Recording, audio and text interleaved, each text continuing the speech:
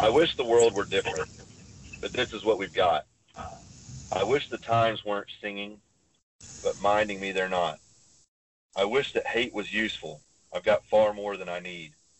I wish that lessons learn themselves, but until they do, we bleed. Blood can pour from the soul in the same way it can from the skin, working to avoid spilling in its misguided self-limitation, and just as futile as attempting to avoid the burning of true exertion. When it comes, it comes. When it happens, it happens. Skin heals and souls strengthen, and neither are given the chance to do so without first being cut open. There's a truth to pain that few other things in the world can tell. The self-realization it inflicts in the beginning, the humility and gratitude it grants at the end. Real pain is both truth serum and intoxicant, both poison and antidote. It shows the best of the good and the worst of the evil. Sometimes it covers you like a blanket. Sometimes it pours like water. Sometimes it burns like fire. In its hex, you feel most human. Under its lure, you feel clear and sharp. And now it is yours. You prayed for a station in life that never came. You had eyes on a prize that mere want could not claim. You are the epitome of mediocrity, and your now is your destiny. You'll plod through what's left, never moving the needle, and you'll gripe the whole time. Too dark to be good, too light to be evil. Our suffering is the slow, cracking chrysalis of personal evolution. We cannot rush the escape, or we risk emerging incomplete. We must bear down, breathe patiently through the fog and grime, and wait for our time. Hate, blood, pain, praying, and waiting by our guest today, Greg Walsh. Greg, thank you so much for being here. I think that's a great place to start. Yeah. Well, thank you. And something I can tell you is I've never heard any of those read aloud by anybody but me, and that is impactful, man. When I read that, amongst a few other stories that you shared from your book, War of Attrition, I really, really connected with the flow of the words, the thought that you considered, and the rhythm of it. That's why I like to read a lot of things aloud, especially things that I connect with on a first pass. I'll go back and read it aloud to feel it even deeper. But man, I'm in envy of you in a lot of ways, and I love so much about who you are, the things that you've created, the passion that you create them with, and like we talked about for an hour nearly before we hit the record button, I wanted to share this in a way so that we didn't attract people for the wrong reasons to the message that you're sharing, which is a little bit different, a little it is counterculture to fitness at large.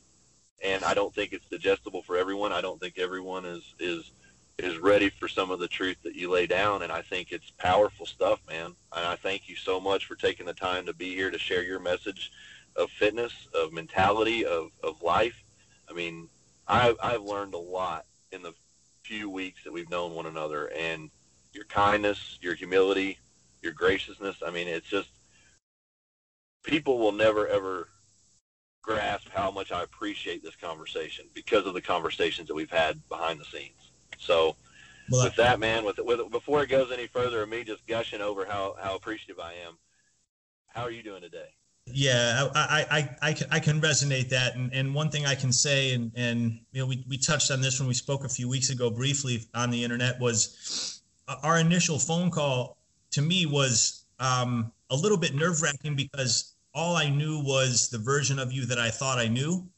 Mm-hmm. And that's always fascinating because the first time you actually connect with someone personally, and I know I'm quite sure you can relate to this. I've had it go poorly more times than I've had it go well. A lot of times people can manufacture a lot about themselves online that they can't hold up in person or even on a phone call or something. And I don't know, the fact that we were speaking such a similar language, but from such different places, was really cool. And especially at a time when we do our absolute best every single day, but we have a lot of detractors and there's a lot of negativity that we have to deal with. It was a really, really pleasant surprise. So thank you for that. And man, I couldn't be happier to do this today. I think we're going to reach some people that we've already reached in a different way. And we're obviously going to connect with some people that have never heard anything that we're up to. Because like you said, I mean, we've been around a long time, and we've kind of been a little bit unintentionally sneaky about it, because I didn't want to roll anything out too early, and we don't tend to beat our chest as loud as a lot of people, because, you know, we just kind of like to let our actions speak more for us. Man, I really admire that about you, and some of the things that you've shared with me as far as what your lifters are doing. You've shared some stuff about a baseball player that you're working with that I've found just absolutely fascinating.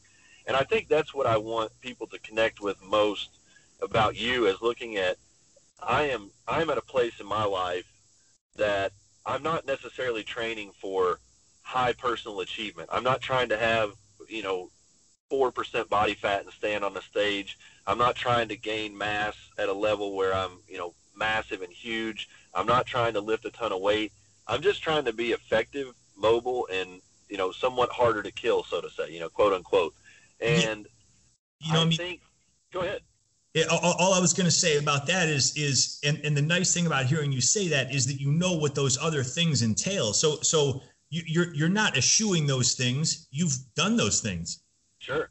And so if your evolution now and your forward movement now, is bringing you to, hey, I want to be capable, dangerous, multi-talented. That's a game that we play, and that's really the only game we've ever played. We didn't start as something and evolve into something else. We started as something and have evolved the process of becoming better at that.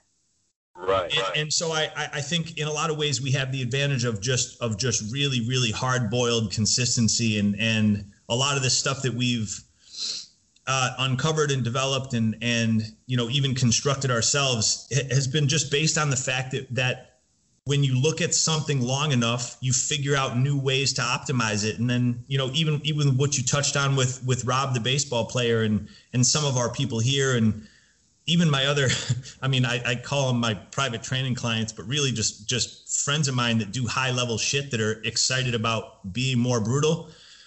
It's funny to me still how really, really well thought out details, different accessory strategies translate in effectiveness to almost any application. I think that's, if there was an undercurrent of why we've had success in what we're doing in training people, it's that.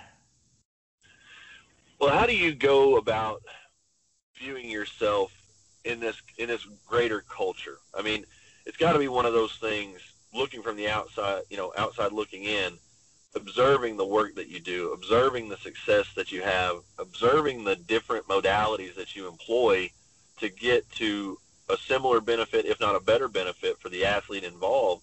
I'm not trying to paint you as this super coach that is better than anyone else, but you found alternative ways to think. You found alternative ways to apply, and you've also found alternative ways to connect the individual through their training to their life.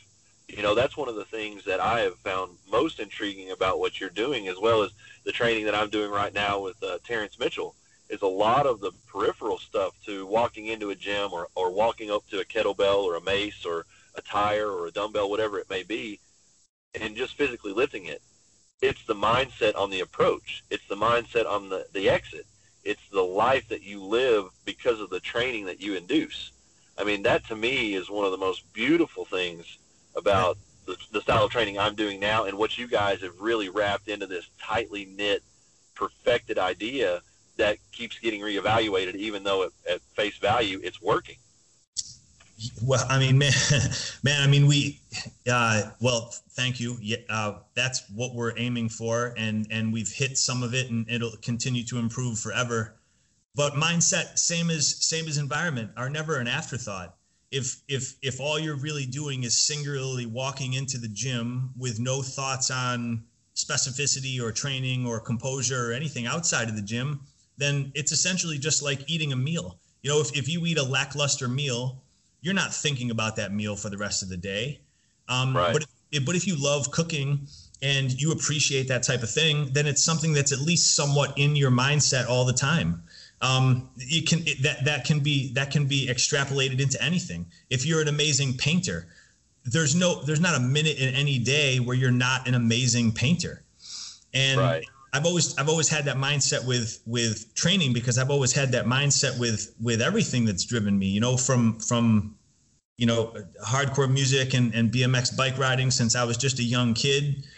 I've never been a passive observer in any of that stuff. It's a part of me every single minute, and it always will be. And the phrase and the philosophy that I think about that with is a lifelong linear progression. So that kind of gets a smirk out of some weightlifters and stuff, because it's a little bit of wordplay on something that's really simply understood, but it also translates into movement. If people aren't lifting weights with a particular weightlifting goal in mind, then everything is going to ebb and flow. And if your squat goes up or down a little bit, but your pull-ups go up and your kettlebell swing goes up and your Turkish get-up goes up, then you're still inside that lifelong linear progression. And with the ways that we construct training, the ways that we program, the ways that we accessorize, we can get people to an end goal extremely effectively. And I mean, we have. It'll be fun today to talk about some of the successes we've had in those realms. But we can also keep training really, really progressive and effective on a permanent basis. I mean, when I say we train everybody, man, we train everybody. We've got young, strong people that came in with a lot of want, but very little willpower or technique. We train much older people that have been essentially just hung out to dry in any other training modalities they've done. We train a lot of reforming CrossFitters. We train people that are ready for martial arts, because our training has a very martial mindset that transfers really, really well to fighting. And the positional insulation that we do is unique in the sense that it translates to all sport, because all sport is all encompassing. If you're building exclusively a linear pattern or a lateral pattern, and you're not addressing all those ticks on the dial that connect them, well, there's going to be progress left on the table, and there's going to be success left on the table. So it's cool that, I guess, some of the higher level concepts apply to even people at a very beginner level, and then they continue to apply right on up to, man, fucking professional baseball player of how many years, and he and I have been working together for not long now, and the frightening animal that he's turned into is so much fun to watch. Right alongside brand new people that we get that are equally fun to watch, that have never lifted anything heavy, and all of a sudden they realize that, hey, they're going to be brutal, and just watching them learn that, watching them start to realize that is I mean, man, it's just the most fun. It's the most fun. I want to play on this point here for a minute, because to get to the training of what you guys do, I really want people to take a close examination of who you are. And if you were to just really boil Wolf Brigade down to an ethos that you live by, that you think about when you're doing the programming, when you're thinking about when you're doing the movement, what is your aim with Wolf Brigade, and what is the process of developing it? Like what took place so that Wolf Brigade came about, if you don't mind? Yeah, so I'll give you three little snippets, and then I'll get into the deeper one. Is minimum effective dose, and then the phrase turn all stones, light all corners. And for me, when I started training in fitness in an actually real way, it was because I had been riding BMX my whole life, doing martial arts for a while, and realized that in order to do any of those things any better than I currently was, I had to be stronger, I had to be more powerful, and I had to move better. BMX makes you strong in a really, really weird way, and some unique ways that have helped me in some ways, but it is damaging, man. BMX is not friendly to your body. Even if it goes well, it's not friendly to your body. And then martial arts for me was started with whatever, not ideal martial arts for me. And then when it got into kickboxing and grappling, I started realizing that, yeah, I was capable in the technique department, but I had a lot of ground to cover strength and conditioning wise. So when I started doing that stuff better, it was very simply just like rowing and pull downs and push ups and stuff like that. But then 2002, 2003, when I really found my gym in Long Beach, we were in early days CrossFit. It was also called Integrated Martial Arts, and I've doted over them so much that anyone who's listened to me talk more than once is sick of it. But I don't think I could have walked into a better facility anywhere in the world at that moment. We were doing really, really excellent martial arts. The strength and conditioning was early days CrossFit, but even then, our means to an end was being better at fighting and better at riding and better at what we were doing. And we realized that with the volume and poor strategy of some of that training, it didn't leave anything in the tank for anything but itself. So the minimum effective dose strategy and then accompanying that, some of our accessory strategies came from the fact that I came into strength and conditioning training already pretty banged up. And so some of the adaptations were to make sure that I could fill the needed requirements, but maybe not necessarily as it was recommended. And a perfect example of that was a barbell front rack. I had broken my right wrist twice already at that time. Can we qualify banged up too? Because you're a BMX rider. You know, as we were talking about before, like somebody's idea of adversity or banged up might be a little different than the reality. So, well, so banged up. Well, I had separated both shoulders. I had torn a meniscus in my left knee. I had broken my right ankle. At that point, I'm also pretty sure that the back injury that had led to later surgeries was already present. And like I mentioned, I had broken my right wrist 2 times. The second time, I had the opportunity of a lifetime to go on a trip called Road Fools. There was a video company called Props. There is a video company called Props, and they did this really cool video series of they had bought Hank Williams III's fucking tour bus. And invited a bunch of people on this trip, and we drove ridiculous distances and rode. And when I got asked to go on the trip, my wrist was broken. So I took the cast off and put some tape on it and went on the trip. And ultimately, going on that trip is what led to me being asked to come to California to work at a bike company in 1999. And if I hadn't have done that, none of this would have happened. So, circling back, the right wrist didn't rack a barbell properly. So even back then, that's when I started realizing that, okay, you know, kettlebells aren't as heavy as barbells, but they're far less cooperative and therefore, in my opinion, far more valuable. And so I started figuring out better ways to get heavier kettlebells as a complement or a supplement to barbell stuff.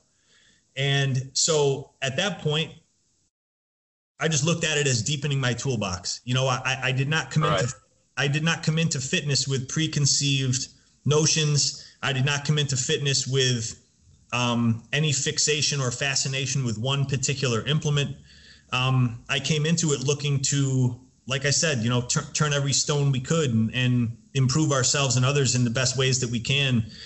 And so with that mindset, I hunted what worked best and improved us best. And then we just detailed it out. And some of the things, kettlebell lifting, mace lifting in particular, there were people doing it in really cool ways, but very few, if any, had dissected it down to the surgery that barbell lifting had gotten or that gymnastics had gotten or anything like that. And I didn't really see why that had not happened, so I did it. And now we are where we are. And I mean, I say with both confidence and humility that we are the most technical and best kettlebell and mace lifters in the entire world. And of course, there's going to be one-offs that lift heavier than some of our people, but pound for pound, numbers for numbers, quality for quality. I haven't seen anything close. And all that really is just care for details over a long period of time. I know what works. I know what doesn't. And I'm very fortunate that I also have the ability to communicate that to others and then help others communicate that to others still. And that to me is the holy grail, man, because I'm not trying to win at training people. I'm not trying to win at any of this stuff. I want to help as many people as I can, help as many people as I can. And that's really that's the long and short of it. So, to your actual question, before rambling like that, Wolf Brigade came to pass because, once it got into 2006, 2007, I was having some trouble in California for personal and professional reasons. And we had some irons in the fire back here in Rochester, and it started looking like it would make sense for me to come back and both work with them, and my fitness concept was different than what we had at CrossFit Long Beach. But the trouble was, I couldn't do anything better than that on the martial arts training side. So it was a really, really hard choice. But anyway, in 2008, I came back to Rochester, and we started Wolf Brigade in the park. Well, actually at a playground at an elementary school that we eventually got kicked out of in May of 2008. Dude, what got you kicked out?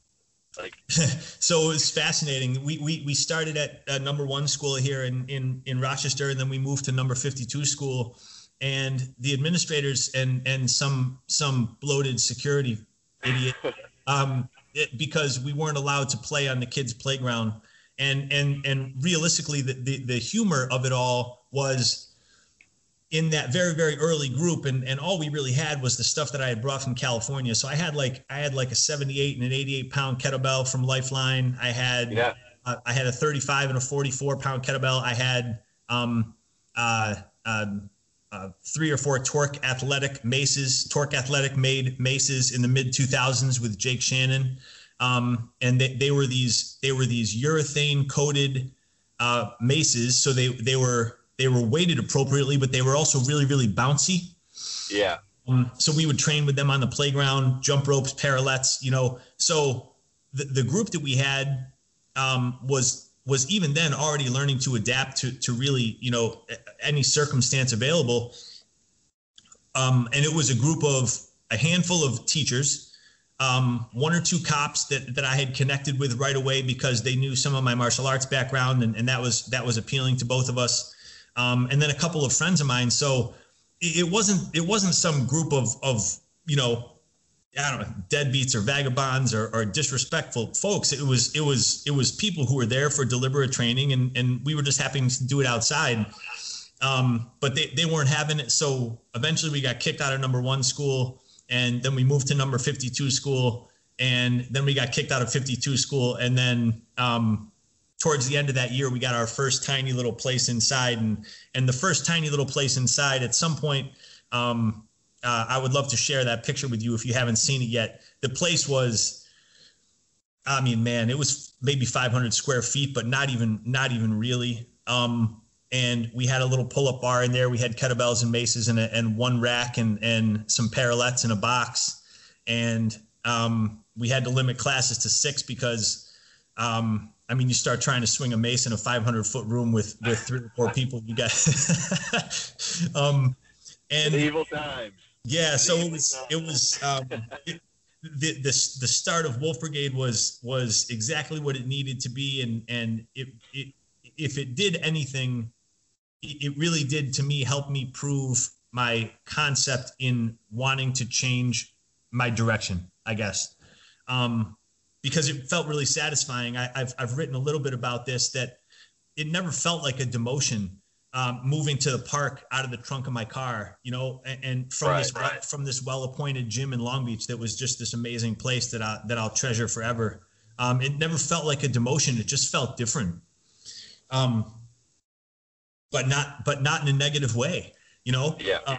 And then from there, We knocked a wall out next door because our friends had a place next door and they were making skateboards in there and they had to move. So we took their space, and that was our first expansion, was just knocking the wall out of our tiny space.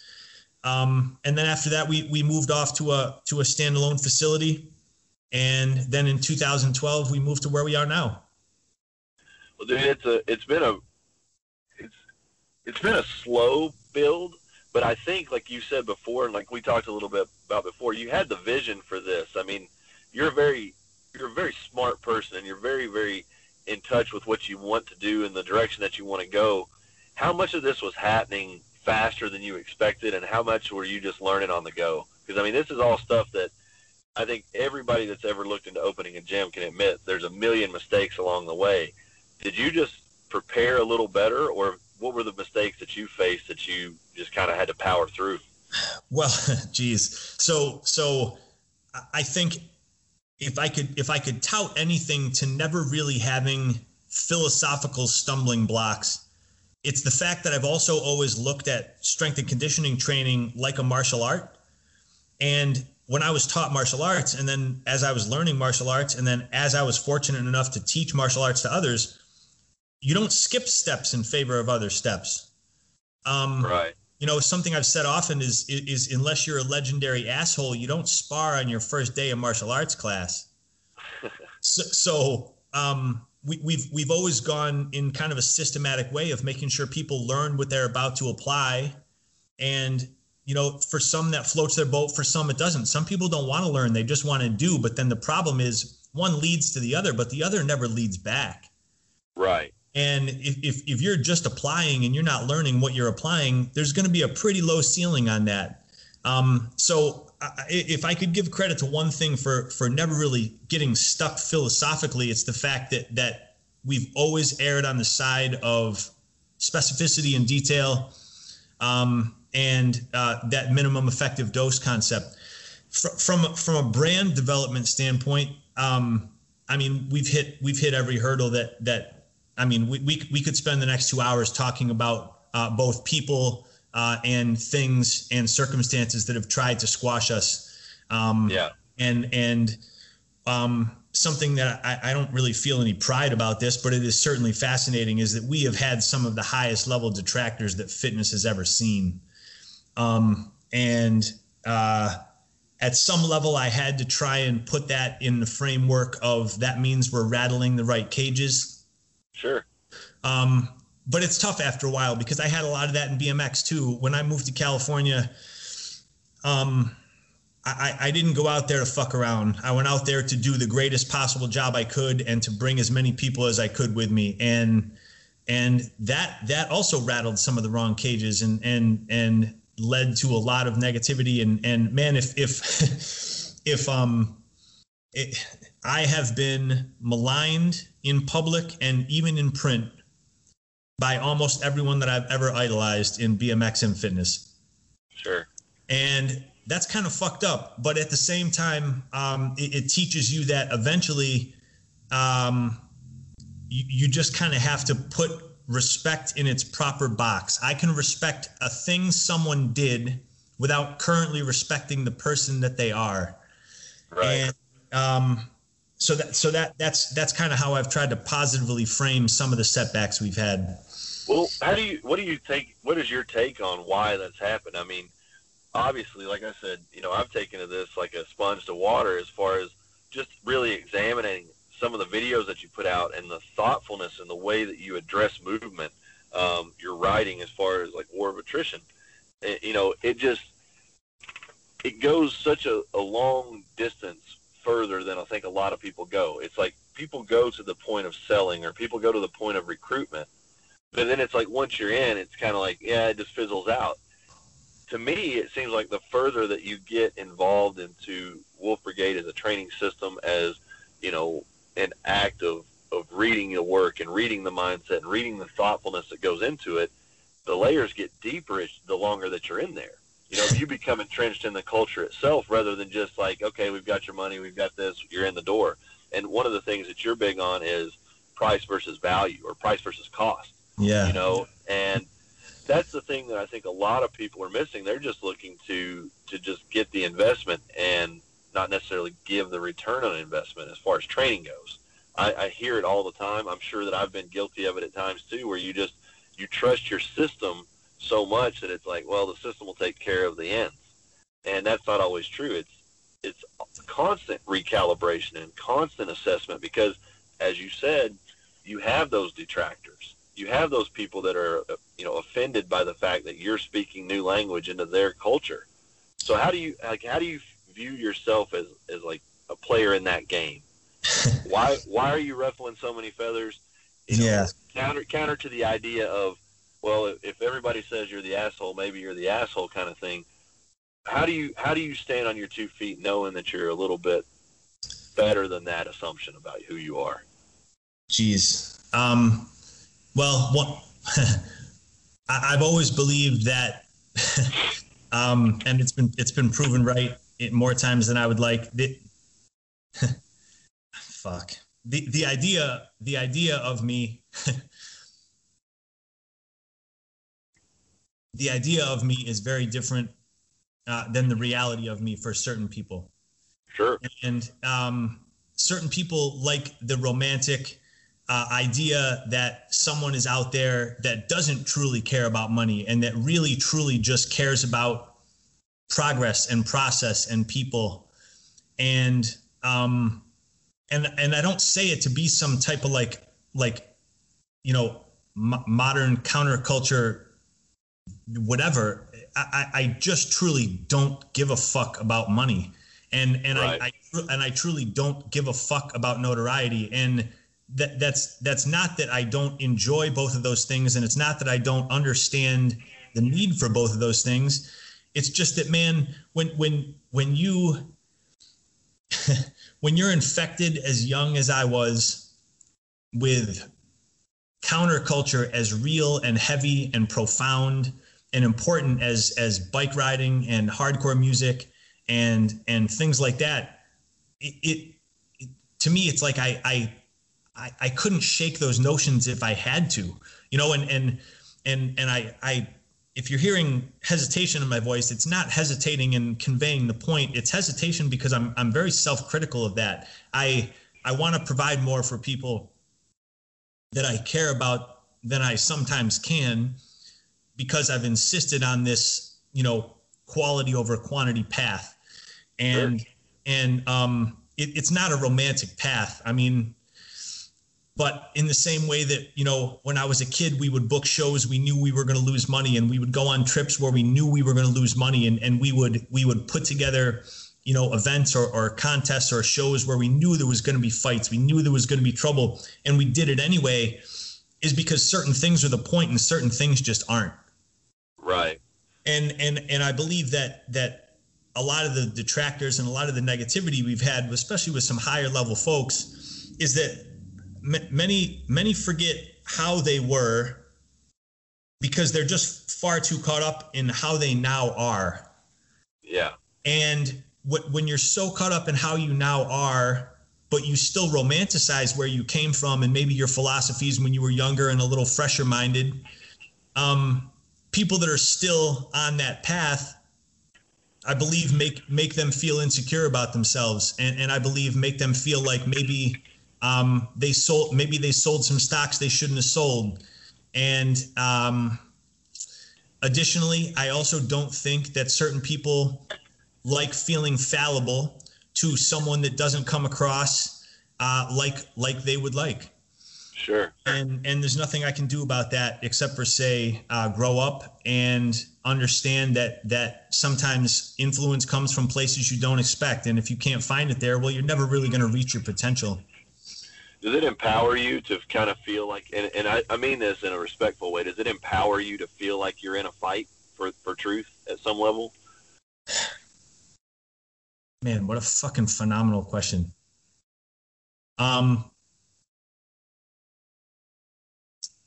I mean, I guess sure. However, I also don't romanticize that. Like I've been in a lot of fights. I've been in a lot of metaphorical fights and physical fights, and I know I can do it, and it doesn't scare me, and it doesn't doesn't freak me out in any way. If people want to argue verbally, if people want to argue in a narrative or a writing, if people want to fist fight, I will take any of those and do my absolute best. But I don't romanticize any of it because it's not my purpose in it. If we convey constructive criticism, or if we convey harsh words towards something or someone, there is purpose behind that. We are not trouble starters. We don't go out looking for trouble, but at the same time, certain things are just right and certain things are just wrong. Sure. And so I don't necessarily know if I'm driven by the fight, but I'm driven by making it through the fight. Right. And that's I believe that really kind of extrapolates into like even a lot of the ways I've dealt with injuries and setbacks in a personal way, and any professional setback that we've had with Wolf Brigade. Anytime and I'm not saying that there has been times where this has been in play. Anytime that I've really just felt like I wanted to roll it up and let it go and do something else. As soon as I actually start thinking about that with a clear head, it just tells me how unrealistic a possibility it is, because, man, that boat has left the fucking dock. That's it. Yeah. Well, man, I just see you as this person who has the capability to not only convey a message, but to convey a reply. I've very much appreciated the articulations and texts that you've had with me and things like that.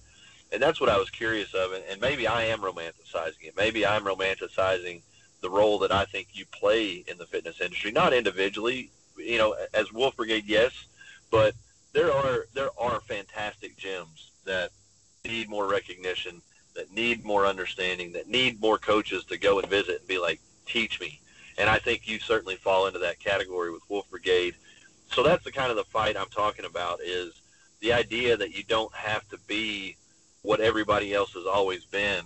It's the idea that maybe you can find something new, something different, something obtuse that brings the pieces to the whole. When phrased like that, yes, I 100% concur and agree. And that seems like a good time to make this point, in that one thing I've tried to convey, but it's hard to say this without really just sounding strange, is we're not simply black sheep that should be paid attention to because we're different. Right.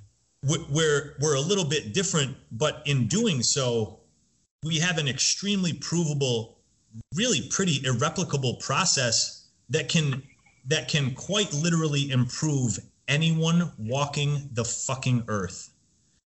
And I'm not saying like any base level fitness person. I'm saying if you give me the highest level athlete in any sport, I will improve them in some way that they have not yet found, based on the strategies that we've been practicing and applying for 15 years.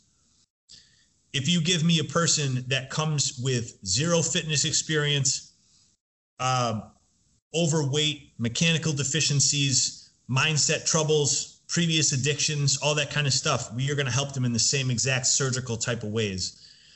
And I take a lot of pride in that. Polishing the 99% is very satisfying and fun, but it's far, far easier than rebuilding someone that's down in the single digits, Yeah. Well, that was kind of my appeal too. And I mean, I feel like the tone of the podcast is going the direction that I wanted it, and that we got the meat and potatoes out of the way, and now it's just you and I talking again. I don't know if you didn't feel any of that, but okay. Not to say that it wasn't important, but I also just feel like, the bourbon's been poured at this point. You know what I mean? We're into the good stuff now. So, but well, I respect that, and just a quick thank you for that is a lot of times some of the stuff that I think is the most important gets lost in some of these conversations simply by me not articulating it the way I could, because I still and will never feel comfortable sitting in front of my computer or my phone talking to myself. Sure. I respect and enjoy the people that we're able to reach, but that is not my natural tendency. Well, do you feel better? Do you feel better since this podcast is, we talked about doing the live and so on, and then doing this one where it's going to be released. I'm actually excited enough to release it and edit it tonight, but I might try to just hold my word to get it out on Thursday. But as far as can't wait. How do you feel when you approach these things? Do you feel like it's just devastation at some level waiting to happen because you're going to say the wrong thing or you're going to not convey your thoughts? Or is it are you going to be critical of yourself, I guess, is what I'm curious of. And I'm asking very selfishly because when I go on podcasts, I'm always like, you idiot. Why did you talk about this? Or why did you say this on there or something like that? Or why didn't you get this whole thought out? Do you feel any of that being on this one? Man, no. Well, today, no, because we've framed this well enough. There's always a level of anxiousness when you're conveying something you really care about, and if there isn't, then I don't really know that you care about it all that much. Yeah. But for me, with the training philosophy side of things and the background side of things, there's a simplicity to it because it's just reiterating facts. I'm not having to cultivate or create anything. I'm just conveying what has exactly happened. And I like to be able to fall back on that. And I believe, moving forward in the conversation, we'll have editorializing, but some stuff is I really believe best served with hard consistency. And if people that listen to me talk to someone years ago is listening to us talk today, tomorrow, and they hear a totally different story, well, what the fuck, man? The story didn't change. The fish didn't get bigger in the last 4 years. The fish was the fish. And right. So I think in a lot of those logistical type of ways, formulaic type of ways, I enjoy sharing it with different perspectives because every time I talk to someone, we've grown in perspective and their approach to it is different. And like today, it's great. Like you've asked me, even already, you've asked me 2 or 3 questions that were framed totally differently than anything anyone's ever asked me. So yeah, of course, there's always anxiousness to it, but more than anything, I'm grateful to be able to reach people that will be able to help and hopefully also land the fact that we are not trying to win at training. We are trying to improve people. And the fact that we don't have a stuck in the mud mindset turns some people off, but others turn right on and then they never leave, Yeah. We don't subscribe to any tradition that's not mirrored by measurable current function. And that bums people out because sometimes tradition is all people have, but it's because they don't know how to think outside the box and they don't want to progress anymore. Yeah. For us, as soon as we find something that works, I'm looking for a hole in the boat as to why it doesn't work. Sure. And it isn't until I'm pretty sure that I can't find one that we turn it loose. And that's why I tinker so much on myself in the gym, and that's why I tinker so much on others in the gym. And it's proving the process is a lot different than selling the process. And we're process provers. We're not salespeople.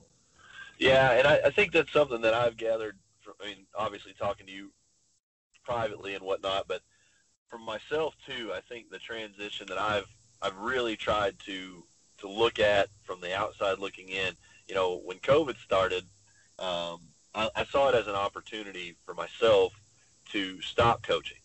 I'd really only retained a couple of clients that kind of like you are close friends, people that have very specific goals or, needs that I feel like I can address in a way that I'm very comfortable with, But yep. I didn't like being just the strong guy. I didn't like being the guy that just coached powerlifting. I missed some of the hands-on effect of being in face-to-face with a client.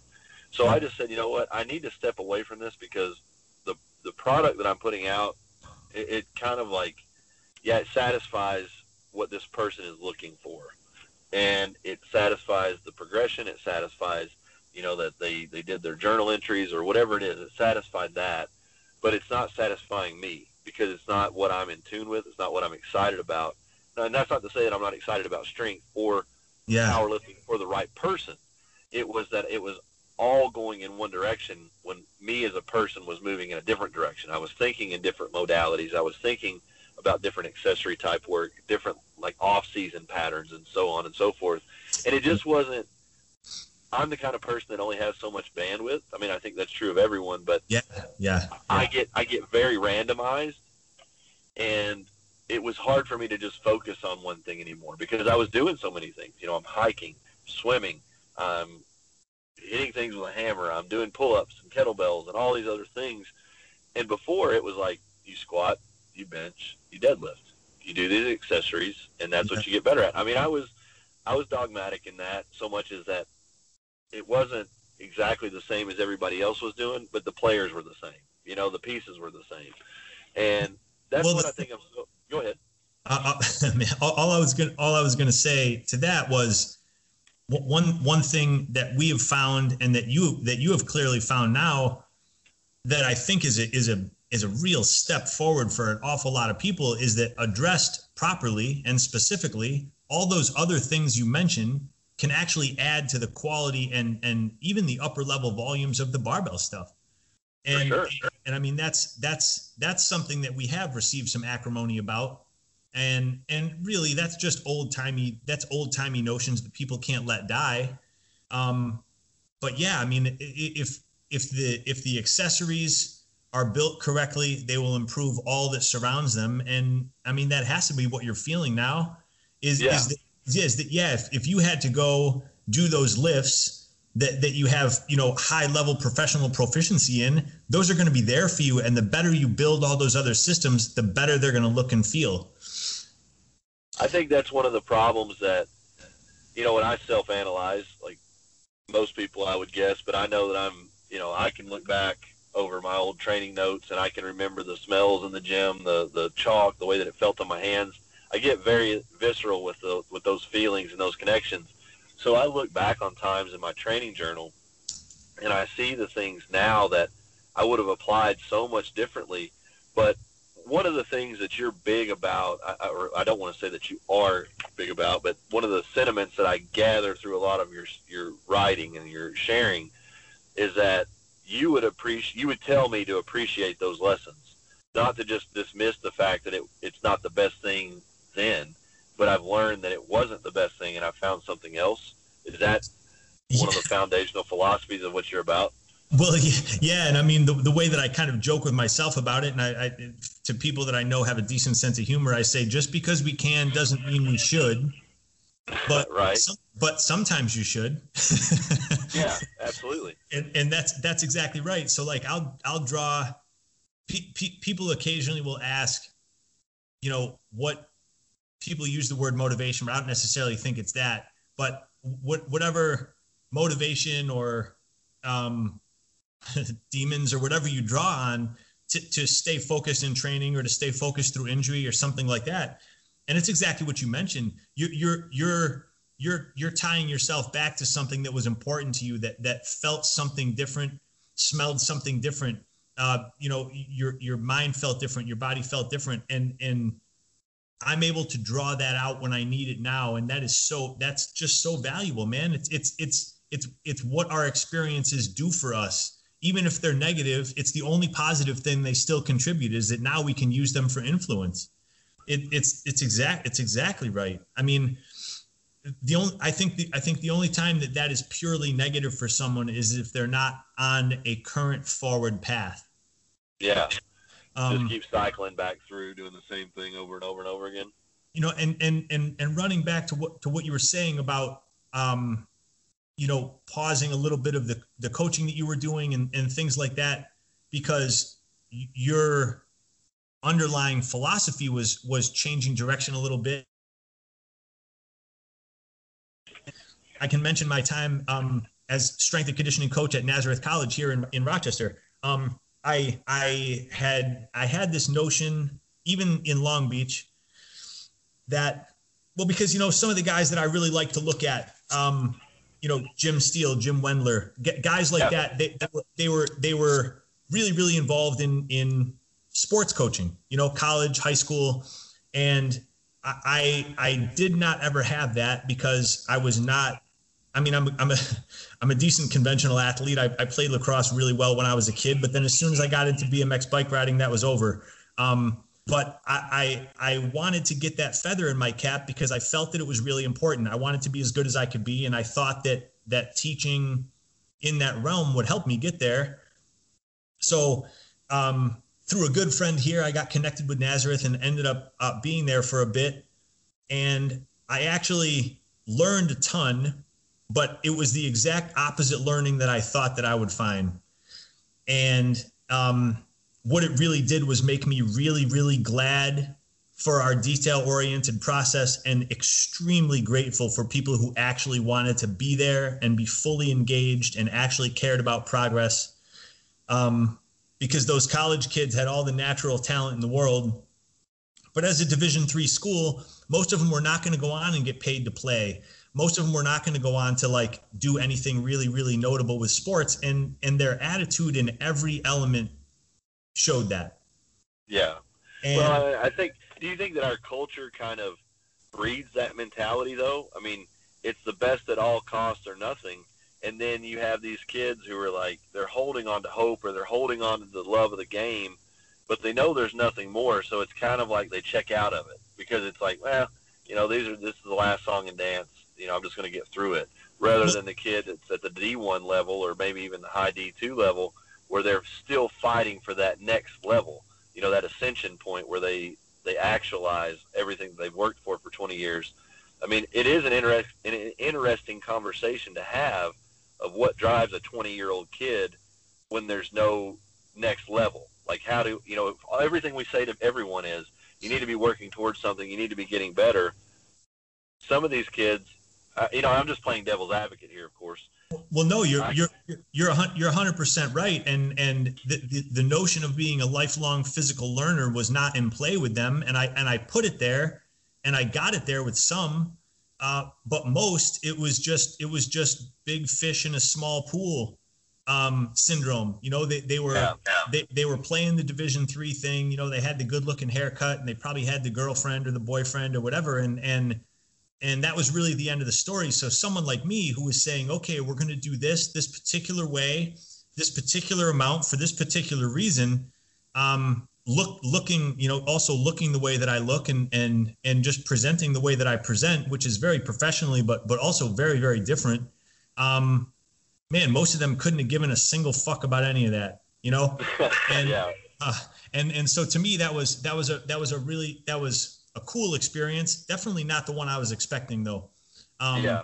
Well, but I think that's, again, that can be one of those situations where you learn more because it wasn't. You know, if you had just gone there and it had been everything you hoped for, well, that might have been like enjoyable, might have been easier to stick around 4 or 5 more years and do it. Would you have really gained anything from it? And that calls, you know, I want to ask you another question now. Like, are you at a point where you're, you know, quote unquote comfortable with where Wolf Brigade is, or are you still like relentlessly seeking more? And what is more for Wolf Brigade? What is that? Is it more people? Is it more connection? Is it more people that are like further invested? Or, Jeez. You know, how do you define growth? How do you define more for the concept of Wolf Brigade? Again, just a great question. So, more to us is not simply more, and in no way, shape, or form am I comfortable. I think we're at the tip of the iceberg, because if I'm still finding stuff and learning stuff in every single class I teach, and being able to assess different things in myself and optimize different positions and improve different deficiencies, then I'm nowhere close yet. And man, people should be fucking scared, because if I ever get there, they're not going to know what happened. And I believe it. And I can also say that for us, just dissemination of information is the more. And we're getting there. You know, we've had places in Northern California and also Toronto applying the same version of our program that we're applying here in Rochester. That's a gigantic thing for us, because it's not plug and play. You know, you've seen it. You've been looking through it now and reading the narratives and things like that. there's learning to teach, there's learning to learn, there's proof of performance. And again, it circles back to the fact that it's applied and constructed a lot like a martial art, in the sense that there's no way you're going to let a base level white belt teach a high level grappling class. It's just philosophically and physically irresponsible. So our expansion is finding people that are consistently working through the details and, proving them on themselves, proving them on others, showing them to us, interacting with us in these positive ways. And then ultimately we start, kind of disseminating the process by having it applied in other places. Like our place in Toronto at Atlantic Avenue Athletic Club. I've had some engagement with them through their Instagram page. Matt that runs that, it would be hard to say enough complimentary things about that person. And part of which is the fact that his gym opened last October in Toronto. So essentially had less than 6 months under its belt before all this nonsense started, and still rose to the occasion and exceeded past it during all this nonsense. Yeah. And I mean, man, to me that's a testament to the process in a way that very little else could be. How do you? Well, I want to ask you this, and I'm sorry to interrupt you, but it's something that I keep coming back to. I want to pay the compliment right now, or I'll forget it. But I also generate a question off of the compliment. I told you I had no less than 25 people from the Wolf Brigade community reach out and just say thank you for talking to Greg. Thank you for asking his ideas on things. Thank you. I mean, it was just, it was unexpected based on things that I've done before. And I have no problem saying that because I think it should be said. Whatever you are doing, and I know it now, but what sense of leadership you have, which is very selfless. Like every single thing, that's the thing that I keep finding most impressive, is that there's no ego in what I see you sharing and talking about and expressing. It's very selfless and like seeking to elevate others.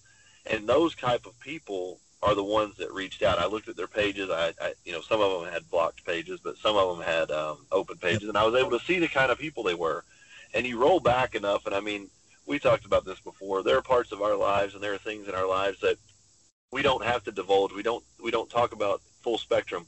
We just share what we share, but you get a tone, right? And when I look through some of these people, man, you're cultivating a group of people that, one, just to call counterculture something different than the Gap ad, let's just say that. Yeah. Yeah. You've got, like you said, police officers, firefighters, school teachers, very ordinary people that are joining and following and gaining and progressing.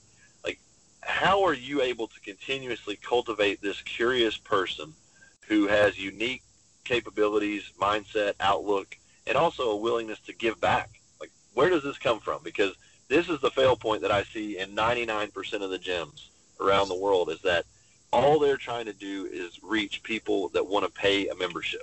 They're not trying to reach people that want to necessarily change. It's like, physical change. They want to do a diet or they want to do a program. I think that you're building something deeper than that through change.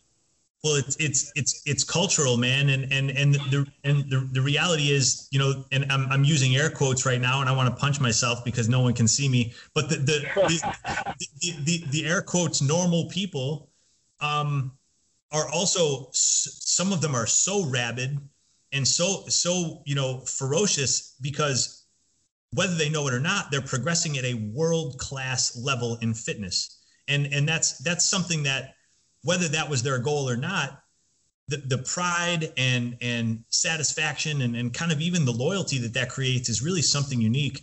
And you're right. I mean, the people that reached out to you, I don't even know who they were, but I'm positive that they are just the same, pretty incredible, humble, and also just rabid people that we communicate with on a regular basis, because we're my ego extends to the fact that at all costs, and this is both in positive and negative for sure, as it has been with you, at all costs, I refuse to not be as best as I can be. And so my ego is extremely self-driven in the sense that if I'm training with someone, if I'm training by myself, if I'm training in a dark, unlit room with one tool, I perform every rep of everything I'm doing as if it's costing me money, because it's costing me something. And Sure. and the better I get at it, the better I can help others get at it. And realistically, a lot of this stuff circles back to well, probably some stories that you'll read this week and may have already read, but in some pretty significant ways, I let people down when I was young. And a case could be made that that is not the case, but that doesn't matter because that's how I feel. And some of the stuff was heavy and some of it stuck with me. And so just like we talked about before, sometimes the negative stuff is really only truly negative if you don't let it push you forward. And so to me, you know, I just won't let anyone down again. And that's really the fucking long and short of it. Well, and I think it's a rarity. And I mean, this whole thing sounds like I'm just sitting here praise, but it's a very, very new feeling to me to see someone so invested in the game this far in, still so excited about it. I mean, every single time that we have talked training, you just like the whole tone of the conversation changes. The whole outlook, you know, that we're having in the conversation just accelerates. And that's what I love. I mean, how excited are you by training at this point? How excited are you by your work? And do you feel like this is bigger than work? Do you feel like this is a movement within yourself that is going to become something more important than just training in the coming years? Well, I mean, it's a great point, and it's already a movement, and it's been one for a long time, and it's not just in me. I think about this thing in a lot of ways like a brand or a band. When it comes to the fact that although people may not like every single record that we make or wear every single shirt that we make, something is going to resonate. And that's really, in this day and age, all you can expect. Some people are going to jump in whole hog, both feet. But a lot of people that follow us and that enjoy and that interact with us and that write me really great messages are, you know, action sports people that have never thought about fitness and now actually have. It's hardcore kids that have always, you know, stayed away from gym type stuff because they've just looked at it as like dumb jock shit. And now they're realizing that dumb jock shit, when handled and articulated properly, can actually help them enjoy and improve all the things they love in their life. You know, it's crossing a lot of cool lines in a lot of ways that I had a lot of aspirations towards. And of course, you know, in 2000 whatever, I didn't know how long it would take to get there or if it would exactly get there, but I knew who I wanted to influence and I knew how I'd be able to. And so it really just took, I mean, amidst quite a hell of a lot of stumbles and roadblocks and at least speed bumps. We just had to stay consistent with it. And at all costs, I've always just had to say, okay, you know, if it's going to stop me, it's going to have to kill me, and that's it. Yeah. Well, and I think that we talked about this too, the willingness that you are to share, you know, through your writing experiences in your life. That the thing that I keep seeing when I go throughout them is there's conflict internally, as well as, you know, the reflection upon choices that could have been made, decisions that should have been made, or things that should have been said possibly. And I think what that does is like you mentioned before, it just starts to build a truth of who you actually are. You know, you can't share as much information as you have shared and not find that you're a deep, critical thinking person who, like you also said earlier, always tries to err on the side of good, always tries to do the right thing, always tries to do it the best that you possibly can, but you're not perfect. And no. I think that opens the door to so many people, because when you look at and I'm just going to air quote myself, you look at somebody like some of these big influencer fitness personality types, the super white teeth, as you mentioned, the perfect haircut, 4% body fat, chiseled abs, airbrushed abs, makeup on their face, whatever it is. And you just kind of spit in that face of it, and not in a disrespectful way, but it's like you just bear all, and you let people pick up what they want, and you don't apologize for it. You don't say, look at this, look at this. How did someone who is somewhat self-described as a bit different or an outsider, how do you find the confidence to do that? Because that's one of the areas that I told you. I will type so many things like close to the chest, feelings, emotions, and I just don't want to deal with the person that's like, oh, yeah, but, or did you think about it this way? Brother, if I put something down, I've thought about it 10,000 different ways. Yeah. So for you to articulate these stories and these feelings and these emotions in such a way, like I told you, when I read them, I was thankful that I had read them because it alleviated some of that searching within myself to get out what I was needing to say. And, the stories are different, the characters are different, but the emotions were the same. The feelings of like, man, I should have done something at this point. I have a Mark Christie. Yeah. I have a Mark Christie. And it's like, it's not a good, and that's a reference to the story of the Trump card that he shared in his book, War of Attrition. But nevertheless, you shared it. Yeah. How much of a healing process is that? How much of an embarrassing process is that? Like, what is your system for getting this out? Because I know there are people like me, there are people that are like you that want to say these things, and they just haven't found the way to get paper and pen to meet. Man. Well, one thing I'll say that actually kind of just caught me off guard is that, I don't know, there'll need to be a little more backstory on this, but I haven't heard anyone say that name in a really long time too, and that does something to me that would be hard to describe. And I have a sub story for that Trump card that I'd be of course willing to share with you privately, but I'm not sure about now on here.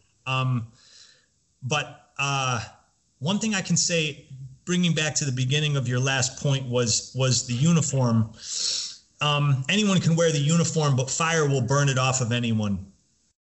And so I don't believe anyone that's still got the uniform on, because if they haven't been through the fire, then there's no way I can trust them. Yeah. And that kind of whittles down a lot of people and a lot of concepts. And so moving forward, knowing that a lot of the ways that we think, a lot of the things that have happened to me, the things I've been through, have been positive and negative in some pretty unconventional ways. And they've left me with a lot of questioning in my mind that's pretty prevalent all the time. I'm driven by discontent. I'm just not limited by it. And explain, if you don't care, explain that for a second. Driven by discontent. Well, I'm never like, okay, everything's cool. Yeah. And okay, if I'm sitting at home and I'm relaxing a little bit, maybe I'm like that. But in reality, from a business standpoint, from a professional standpoint, I'm doing my absolute best to, even when I'm frustrated or I'm tied down or I'm injured or something, I'm never resting on laurels, even when I think maybe there's a chance I could. And sure. So that's essentially what that means. I look at things with a very critical eye in a discontentful way, but I never let that spite turn me into some sort of naysayer that just sits around and complains about it. If I have a complaint, I want to make a suggestion for improvement. Sure. And I think maybe that's part of what you were asking in the first part of that statement. The second part, geez, man. So my dad, when I was a kid, would use the term contemporaneous notes. And I didn't really know what it meant forever, except that he would always tell me that if something happened that you wanted to remember, even if you write it down, just really kind of, shorthand, at least then you have it. And so since I was a kid, I started writing down little contemporaneous notes, and part of them is well, most of them is how I was able to accurately and without making them into fishtails recount stories that had happened many years ago. Many of the stories, especially in War of Attrition, happened long ago and have been retooled and shined up, for publication in the book. But none of them have been editorialized since then. They're just I had some documentation, and then as my writing improved over the years and as I practiced and got better at it, I was able to put it into much more cohesive total piece. And as far as the cost that I pay for that, there's some level of catharsis to sharing some of those stories. But the ones that are the most serious and impactful to me, I have not yet found that with, and that's a little frustrating. There's some of that stuff that still hangs over my head in ways that I'm definitely not pleased about, and I'm real self-critical about. From an embarrassment standpoint, I am not a self-confident person by nature. I know a lot of things when I was a kid that happened, had a lot in that, played a large hand in that. So realistically, no one is ever going to be harder on me than I am on myself. And when it comes to people saying negative things about either the intellectual content that we produce, or the physical content that we produce, or any personal writing that I do, my response is usually nothing. If it has to be something, it's as concise as it can be. And if they chose to poke the beehive, then we pull it privately, and then I tell them exactly where they should be. And then if they don't get there, then I offer to meet them anywhere they would like, anytime they would like to meet there. Because the reality is, I'm not some false bravado type of tough guy. I don't want to argue with people. But the other thing is, they're not going to hurt me in ways that I haven't been hurt, right. Either physically or psychologically or anything like that. I'm not afraid of pain. I'm not afraid of animosity. I've been hated by the best. I've been injured to the point where I would fall down and black out putting my shoes on, and then I've also been at points in my physical career where, Jesus Christ, I know you can relate to this. You feel like a superhuman. You feel like you could do anything you want. Yep. And having to try and walk that tightrope, knowing that was a capacity that I had, and a skill set that I still have, but that my current physical state doesn't allow. Man, nothing is going to chop your ego down further than that. There's not a thing anybody could say to me that's going to fuck me up worse than falling down, putting my shoes on, knowing that years prior I could be wrestling with high-level grapplers and holding my own like nobody's business. Yeah.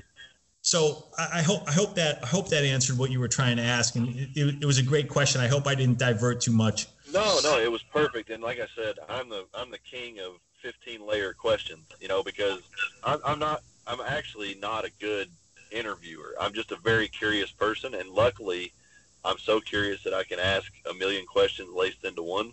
But I can remember I remember a feeling myself when I had what you're describing right there of the feeling of falling when you were putting on your shoe, or you mentioned going to Salt Lake and falling twice in in an airport. The day that I realized that life, for better or for worse, kind of changed for me was I'd spent 7 days in a hospital after my injury. It was one of the worst experiences you could ever imagine from healthcare in the United States of America. But nevertheless, that's a different story for a different day and maybe off air. But 7 days in LA County Hospital, and I was forgotten about for 2 of them. They put me in a child's ventilation unit, a breathing unit, and forgot that I had been up there.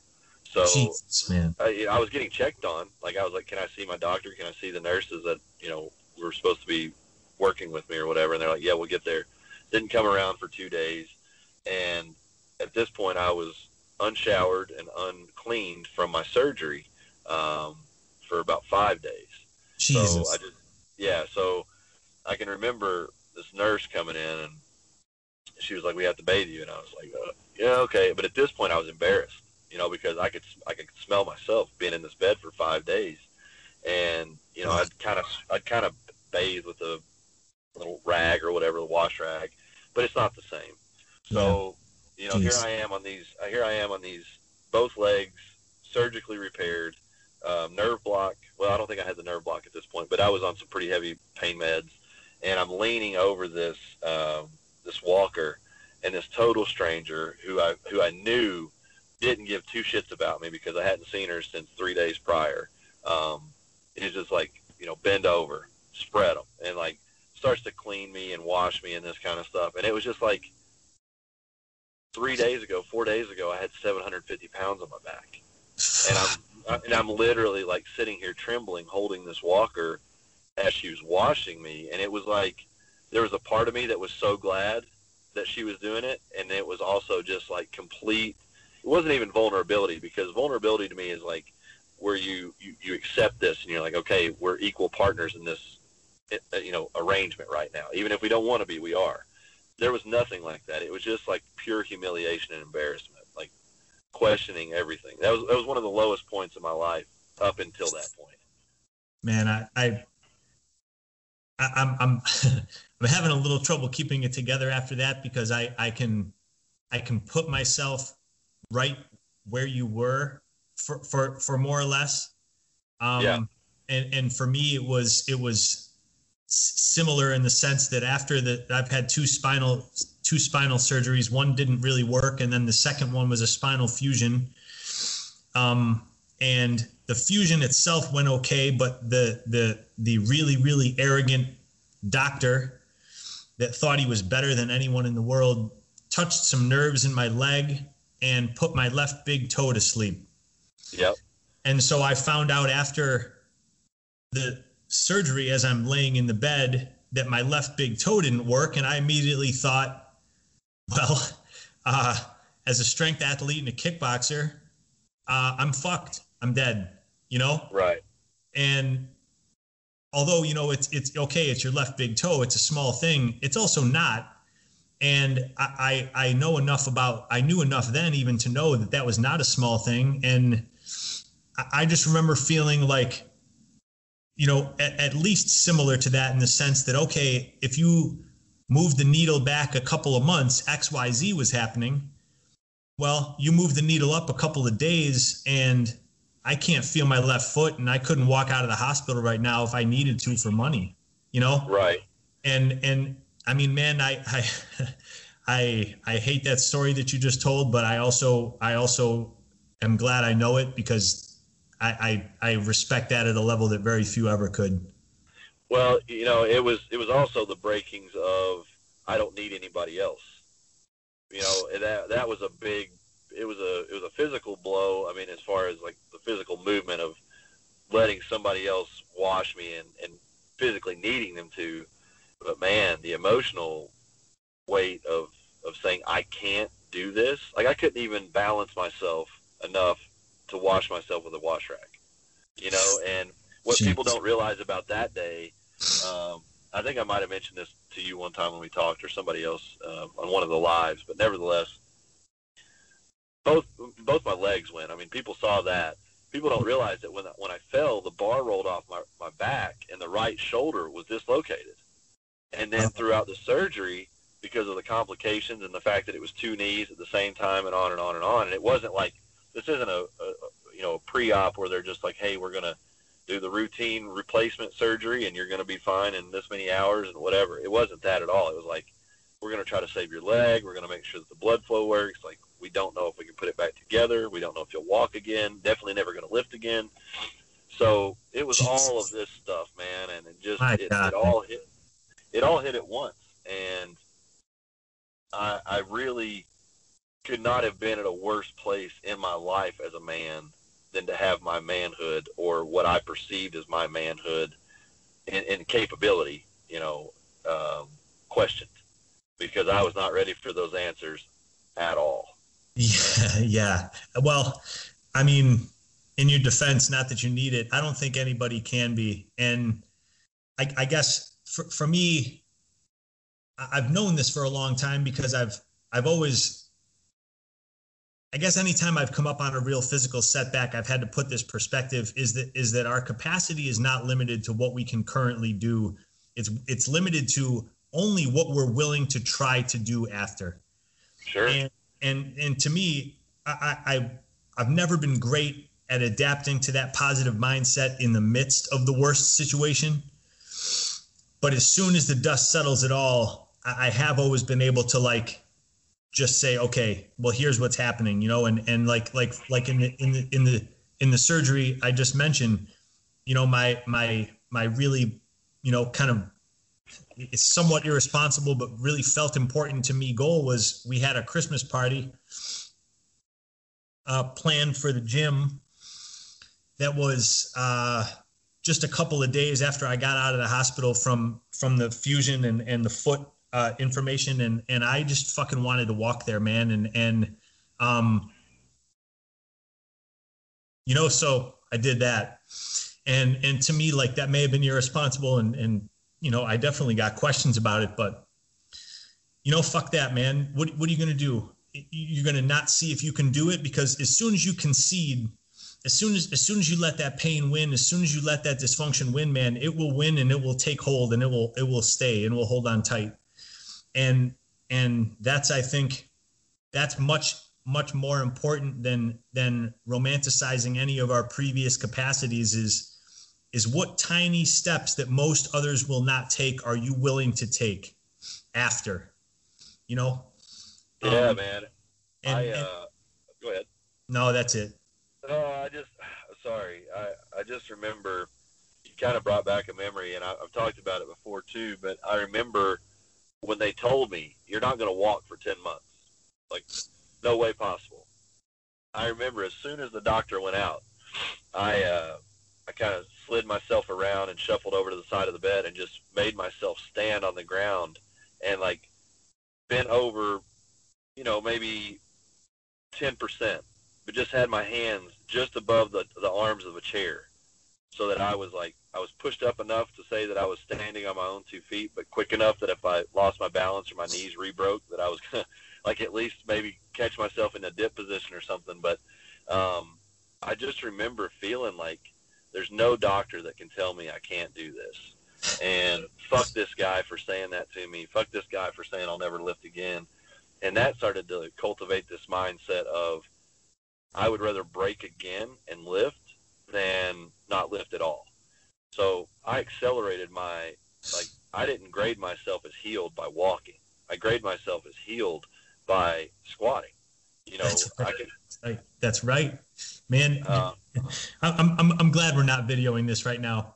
And one thing I'll say, and again, not just trying to continue to agree with everything you're saying, but I remember when they were assessing the fusion and then assessing the foot, and both the doctor and then whatever PA or nurse or whatever had said that, you know, the chance of return to any sort of athletics was 15%, based on the severity of the injuries and the dysfunction of the foot and the healing time and all this kind of stuff. And I just remember being like, you know, the indignant hardcore kid in me came out immediately. And I'm sure I didn't say it, but I was just like, hey, you motherfuckers.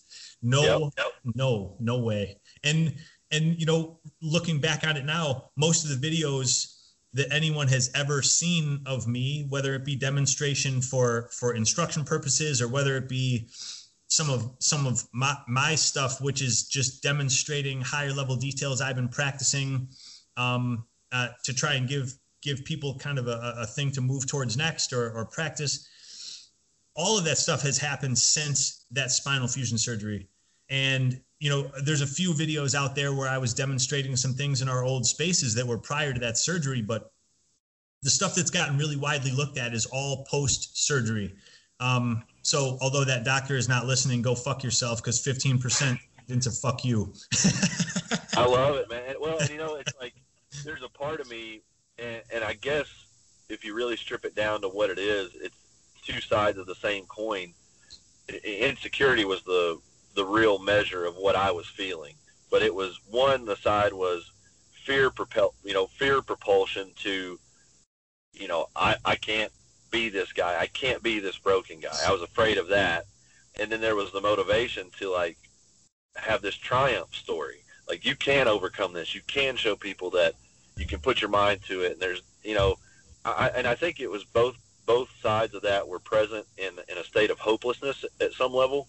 I just didn't know what was going to happen. I didn't know what was next. My entire income was basically generated around online coaching and seminars. And man, there were so many fucking times, dude. I can remember being 3 days out of the hospital with an infection, getting on an airplane with with one of those drainage bags coming out of my knee, doing a seminar in Connecticut, much like you were talking about with the punk bands, going up there hoping 10 people show up and 2 motherfuckers show up, and they happen to be just 2 really fantastic guys.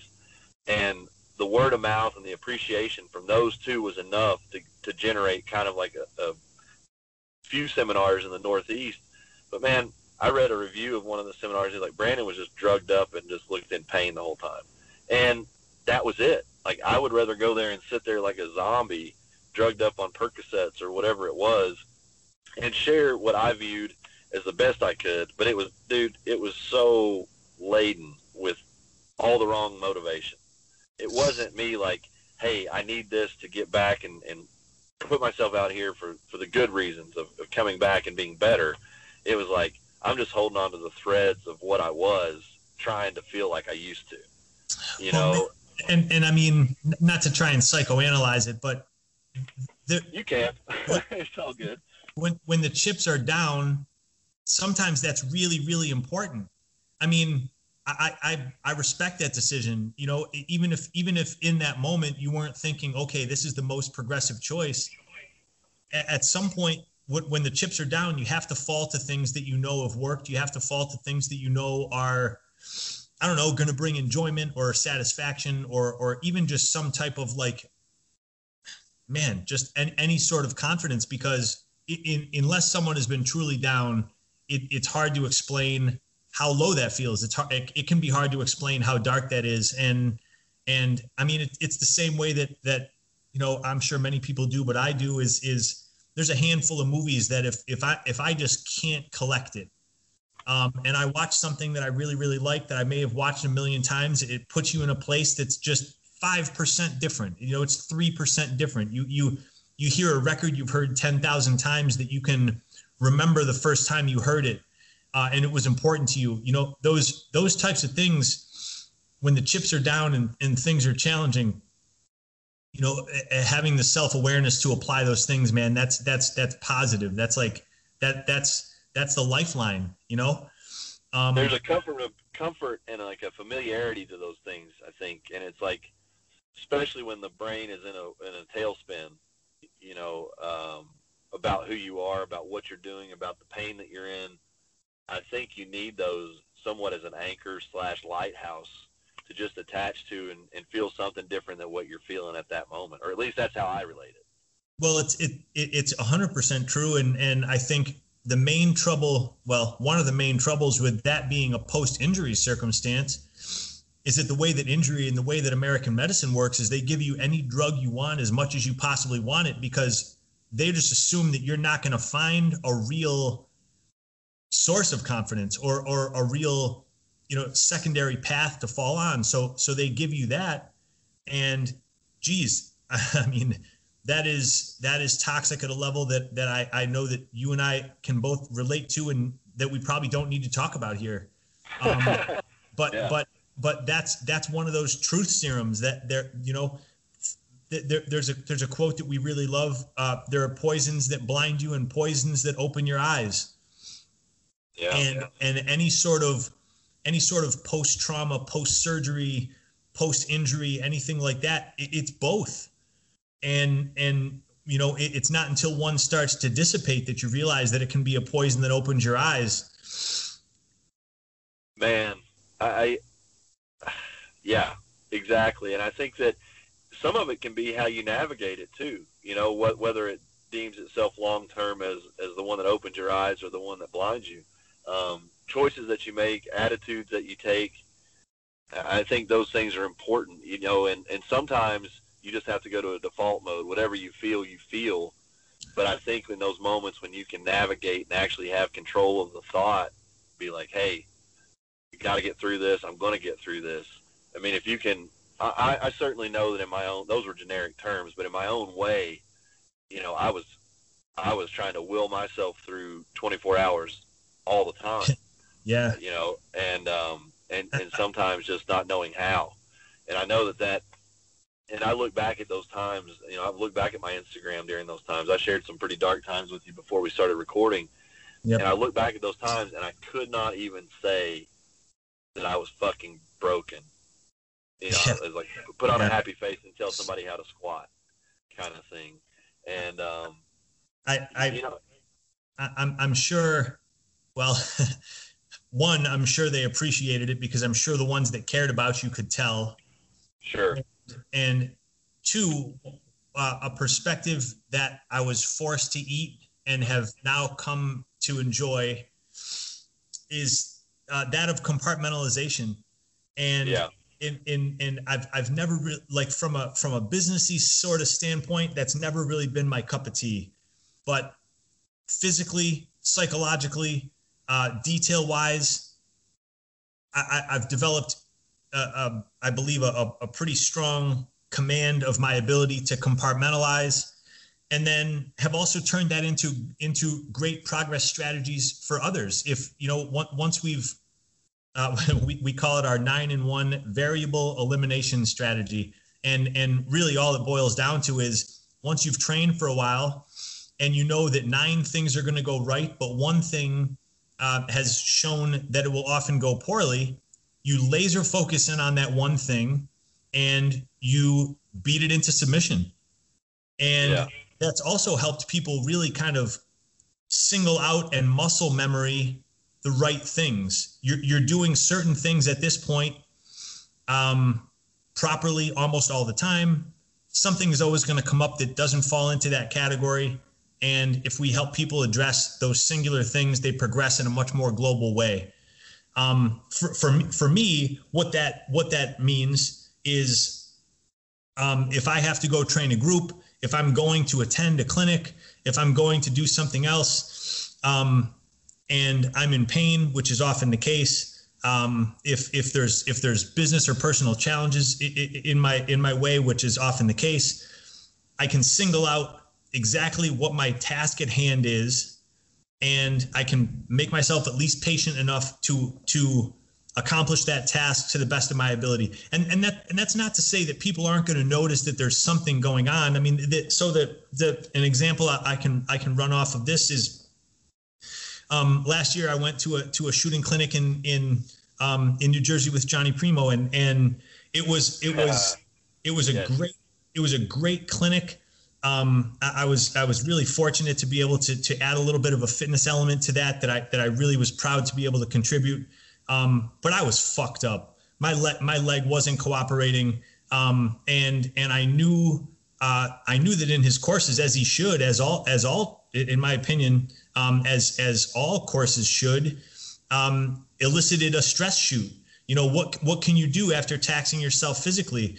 And if I was firing on all cylinders, I'm not saying that component of it would have been easy, but I do that, you know, like that's when I drill myself and I train myself, I'm always doing that. I'm never training in shallow water because I understand that real is not shallow. And so the stress shoot, I remember, you know, volunteering to go first because I just wanted to at least set the best example I could. And you know, I mean, I remember nearly falling down.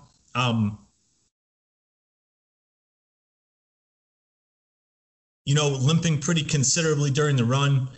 But fuck that, because that's not the point. You know, at that moment, that wasn't the point. Right. I knew I wasn't going to stop. I knew it wasn't going to break me. And so I was just able to compartmentalize it. And at that moment, I was able to do what I needed to do, whether it was the best idea or not. And I believe that is a characteristic of people that can actually help people, is you have to be able to remove yourself from the equation. And even though you may not see it now, going to Connecticut to teach in that compromised estate may have felt selfish to you, but man, there were also elements of non-selfish to that. And that's I think being able to put those things in their box when they need to be put in a box is the only way people really evolve. If you can only train or perform or be kind or be helpful to others, when the lake is placid and everything is great, man, you don't really own yourself. You don't really own your process. You're kind of just, you just, I don't know, you're just normal. You know what I mean? Yeah. Well, yeah, man. I think it's a defense mechanism to make yourself feel like you're doing a lot more than you are sometimes, and I've really tried to be conscious of that, because sometimes when I feel like I'm swimming the hardest, I'm actually just treading water as far as personal development or growth. It's like a lot of activity and action can feel like a lot of activity and action, but it's not really doing anything. So much, like so many people that I've really paid attention to lately, they strip it down. I mean, we talked about the one-word post last night, toil. Yep. When you look up the definition of toil, it's to progressively work for a long period of time or an extended period of time. And right. I mean, what else do you need to say? Like, give us what we need. Yeah. Don't worry about the rest, and just keep coming back and doing that. Like you said, that minimum level of stimulus that gets the result. I mean, if you go too far too fast, ultimately you miss steps, and that's where I've gotten to. Just like I was talking about my recovery, I could squat 500 pounds, but walking 500 feet was like climbing Everest. And it's just, how many steps was I skipping? All of them. I was going from the bottom of the stair. I was taking the escalator. It wasn't even a self-respecting thing that I was doing to myself. And it just, not to keep beating that same dead horse, but nevertheless, I mean, I just want to talk about it because I don't want people to be in those positions where they feel like they're alien for it. They're something different, or they have to put on a different face. I wish that I could have shown how much pain I was in. I should have shared how much pain I was in, so that, one, maybe I could have navigated it a little more easily with help, and two, so people that are feeling it, because right now there's somebody that's going to hear this that's in pain, that's in a hidden pain, whether that's emotional, physical, spiritual, whatever it is. There's going to be some level of pain that listens to this podcast, and I can tell you that our exchange has made me feel better in many ways, but also the relentless self-examination that I've done for a number of years. There's a lot of forgiveness in that, and if I can help someone accelerate their forgiveness pattern of self, when it's deserved, not when it's like, oh, I'm just going to take off work today and go do whatever I want because that's my life. It's not that. Like, the forgiveness of, you did the best you could, even though it didn't look like the best, Yeah. And you may have not shared it then quite as completely or as articulately as you are now, but I would argue in the same way that the first time we talked and you told me that if we'd have met 5 years ago, we may not have liked each other. Now is better. Yeah, for sure. And that's I think that's really important to consider too. And the idea of maybe empowering is the wrong word, but at least commiserating with people that are in challenges that are based in actual toil and challenging circumstance, and not simply minor inconvenience like most people, is really one of the, I mean, it's one of the reasons that we do what we do. And when I say we, I also mean you at this point. And that's not a small thing to me. Like when I put something up that demonstrates a high level of training proficiency from someone in our training room or someone remotely, I feel a real sense of accomplishment for that, because they did most of the work, but we planted the seed. And in the same way that when we share something or I share something about like actual turmoil, non-manufactured turmoil. Sure. And that resonates with people. That to me is far more satisfying because, helping people improve how they're lifting or what they're moving or an element of that is extremely important. And I take it with extreme severity and seriousness. Pulling someone out of possibly the darkest place or a dark place or somewhere that they may not have had a clear perspective on how to exit without casualties, man, like that's it, man. That's it. That's like the most important thing. Yeah, I think it is. And I think that hopefully, and my goal is so much more, and that's kind of been the vision of Peace, Love, and Meat. While at many levels it's haphazard and it's accidental, it's kind of found its rhythm. And like I told you earlier, I also had to pause it for a second. The daily workouts are coming, the journal's coming, but I really wanted to be aware of the fact that I didn't want to just put something on there because it filled a post. I wanted to put things on there that mattered. I wanted to put things on there that have some meat to them, some worth some thought maybe.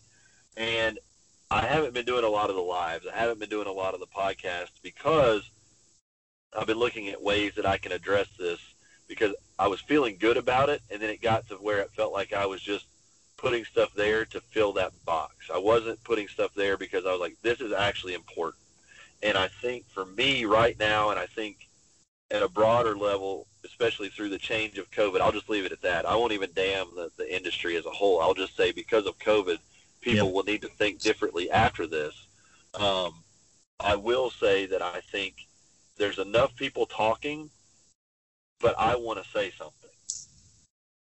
I don't want to just speak to have words, and I don't want to just put, figures down on a page so that it appeases, the number of likes that I get on every post.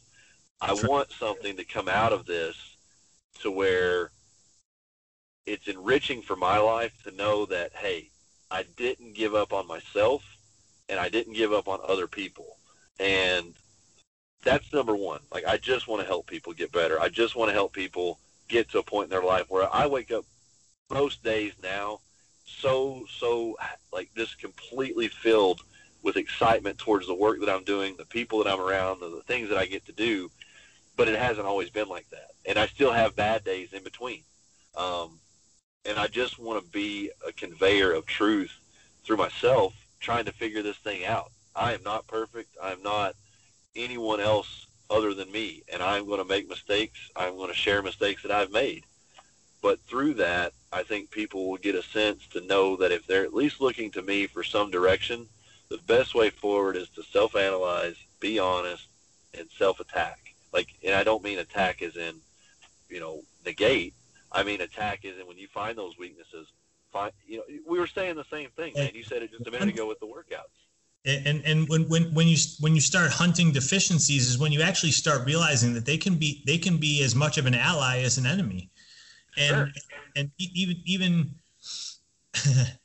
thinking about the fact that you're cultivating your content differently, but with a purpose. One of the phrases, one of the graphics that we even use is non-disposable, and that's a thought process that's in my mind all the time when it comes to what we share. If what I'm sharing is momentary, then it has to go in a momentary context. Sometimes that's something like an Instagram story or something like that. But even when we do that, if it does not have transcendent value, then with very few exceptions, I do not show it or share it. And that's because, as you said, also with as many people talking, it's important to have a voice. But if the voice isn't right, all it does is just blend with the crowd. And right. And even in terms of like how we've developed our brand and some of our, we put out this subversive fitness site. I've been getting asked for 12 years to have a online training or whatever. And we always put it off because I didn't really like the notion of it. All the stuff that we paid for or got for free and read and looked through, there were very, very strong elements to some of it, but most of it was far too plug and play to be truly valuable. far too plug and play to be truly scalable for any different fitness level. So until we came up with a concept that I knew that we could pull off differently and better than anything I'd seen, we looked at anything we would have put out previously as disposable. Not now. That Subversive Fitness site is I mean, the people that are performing in that are experiencing the same type of growth and progress or at least most of the same as the people that are training with us here in person. So it's, I guess everything has its season is really where all that went. Well, it's funny that as we were talking about all this, I reflected back to the beginning. We must bear down, breathe patiently through the fog and grime, and wait for our time. And I think that's where I'm at personally right now, is kind of the fog and the grime. I think it's very easy to look at my life right now and be like, oh, everything is good. And it's in the wake of a lot of years where I spent making a lot of mistakes. So I kind of remind myself, one, don't think that it's all so good yet, because it's only going to get better, because I'm enacting the same patterns and the same behaviors that got me from a very dark place, a very low place, to this point of good. Well, with some navigation moving forward and calibration moving forward, the trend should continue upward. I should be happier than this. I should be in better relationships moving forward, and so on. But also, it gives me the chance to remind myself, don't get too high, but don't think this is it either. And I think that for the first time in a long time, I'm not looking at this moment right here and saying this is it, but I'm not necessarily rushing the next step. And I don't know if you've ever had that light bulb moment where you really went from trying to get it all right now to, I want to take this a little differently. Man, you talk about a sigh of relief, to just know that I trust myself, and I trust myself in situations of stress and challenge and difficulty enough at this point of 38 years of a long line of bad choices. It's given me some scars, and it's given me some toughness and rigidity to know that while I might not have the answers in this moment, I will keep going. Whatever that means, I will keep going. Well, and if anything is, we're both learning on a daily basis that the answers are out there, and they are. The fact that no one has brought them to us, in my opinion, means that they're more important to search for. Yeah. And I guess, and I don't know if this was a blessing or a curse, but I always knew that this would work from the standpoint of not sucking and helping people that were local and very invested. But I never thought it would. Because of how I view maybe the fitness industry, because of how I view modern culture, I never thought it would take the way that it has even. So anything from here out is unexpected and uncharted territory, because realistically, within the realms of fitness, even the people that are doing things that are somewhat unconventional are often relegated to that kind of trapdoor that I touched on earlier, which is that they're celebrated for being different, but not necessarily for being better. Yeah, it's like a shtick, right? It's like, here's the latest and greatest infomercial. You watch it because it's like, it's bright and it's loud, but it doesn't stick around very much. Is that what you're saying? Or that's exactly what I'm saying. And another way to phrase it, I think for me, would be like, in my life, I've watched many, many bands that had a really specific look that was really wild or out of character or something like that, but they fucking sucked. And so when people were watching that band, they were watching that band because of their outfits or their flagrantness or something like that. But if you suck as a band, I don't care how you look, you suck, and that's a trap that I was very, very well aware of, even back in Long Beach when I was just learning and then teaching, and that we will never fall into if we aren't confident in the product that we put out, and we have to use any type of like tricky visual marketing or something like that to sell it, then we just won't ever sell it. Yeah. Well, dude, can we switch gears here for just a second before we wrap up? Because you and I have been talking for almost 3 hours now, and I want to talk about some coffee. Oh my God. Okay. It's awesome. It's awesome. Well, I just want to shift over because I'm very interested in you professionally, but I'm also interested in you in, like some of your style and some of the things that drive you and motivate you. This is going to get kind of interview style. So, okay, I'm ready. A couple authors that really either influenced you in a way of, I actually want this, if you don't mind, if I can be so brash to say this. Man. I want two authors that inspired you to be like, I really want to be like them, and then a clear-cut author that you were like, that's fucking garbage, and I don't understand why they're celebrated. Oh man. Well, as far as reading, I've read a lot. I enjoy most of the things I read. I really, really love Clive Barker. When I was a kid, of course, like most kids with any type of creepy mind, I read a ton of Stephen King, and even up until now, some of the wordplay that both of those guys use has been a really heavy influence in how I construct things. And even some of the ways that I phrase and punctuate a little differently and things like that have been based on not necessarily maybe how they did it, but a cadence that they would establish in their writing. Yeah. And so certain things like that to me just really landed hard. So I guess if I had to pick two low hanging fruit, it's those two, because they got in early and they got in pretty thoroughly. Sure. And then someone like Clive Barker that's just basically mystifying counterculture characters. I mean, a book like Cabal, where what he's writing about is, of course, like a group of people that are essentially, air quotes, monsters living underground. My relationship to that was always, well, yeah, okay, they're monsters, but they're not really monsters. That's me and my friends, And so I had kind of a special relationship with that type of content. And then I've just always liked creepy horror-y type stuff. An author that I truly do not like.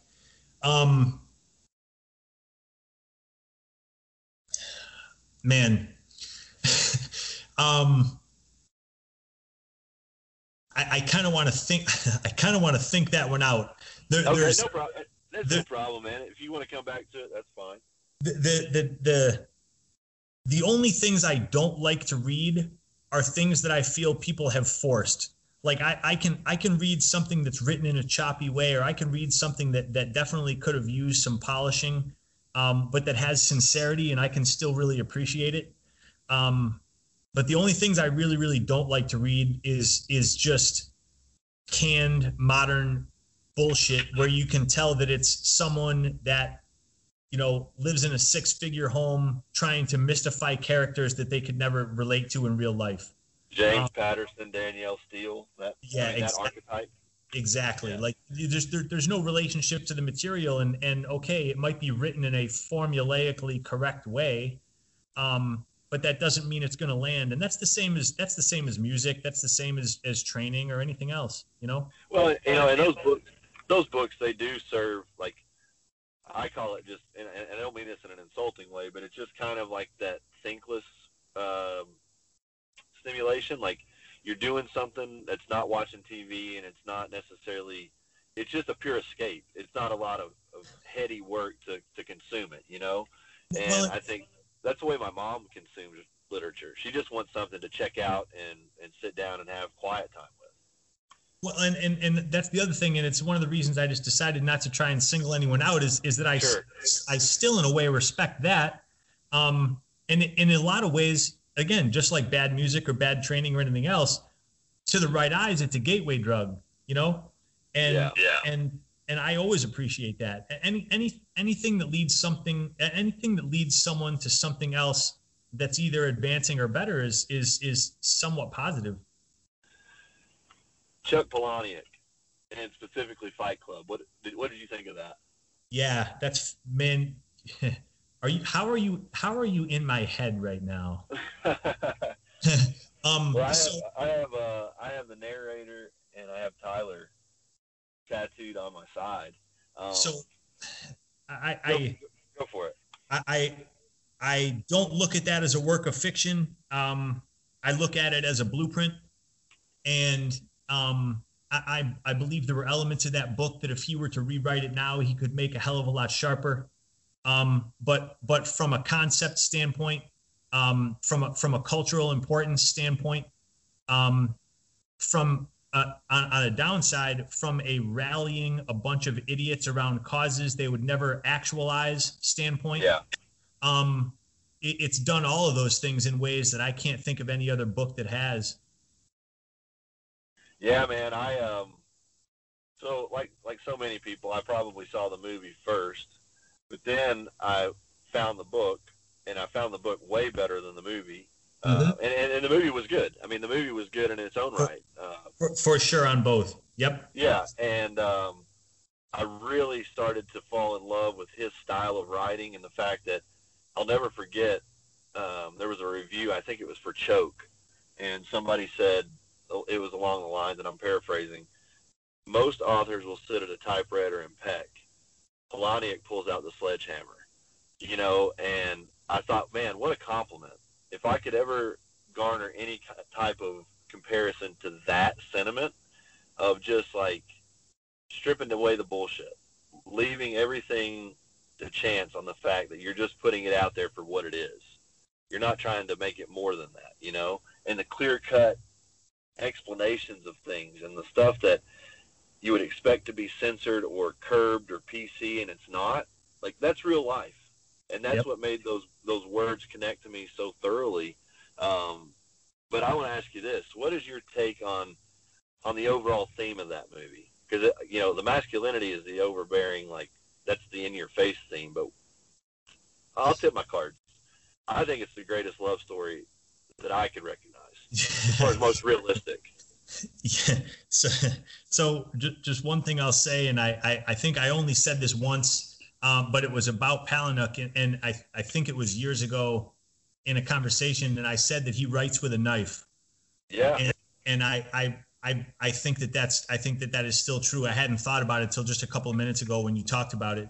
So as far as the undercurrent of the book, as I mentioned, like I know that it is a work of fiction, but when I say that it also resonates to me as kind of a blueprint in a sense, or something like that. It's not from even the masculinity standpoint, but just the fact that to get unconventional things done requires unconventional means. A story couldn't land much harder than it landed with me like that. Yeah. And from the love story standpoint, geez, I mean, of course, for sure, it's there's of course a bleakness to it that some people would let overshadow the non-bleakness of it. But just as in the same way that 1984 might be the greatest love story I've ever read, Yeah. I mean, you have to look at it and say, okay, what are we really looking for here? Like it's if it's not heavy enough to kill me, then I probably don't want to think about it. Yeah. Well, that's the way I am too. I mean, I think I get very black and blue with my thoughts, and I try to take an idea or a concept or a thought or a feeling and really process it down almost to, I mean, it is a level of micro insanity for sure. I can get so far consumed just on the most trivial of things. I mean, Fight Club, for example, to go back to the love story concept, to watch this movie, as a 20-something and to enjoy the violence and to enjoy that hyper masculine sex, rock and roll, drugs kind of thing.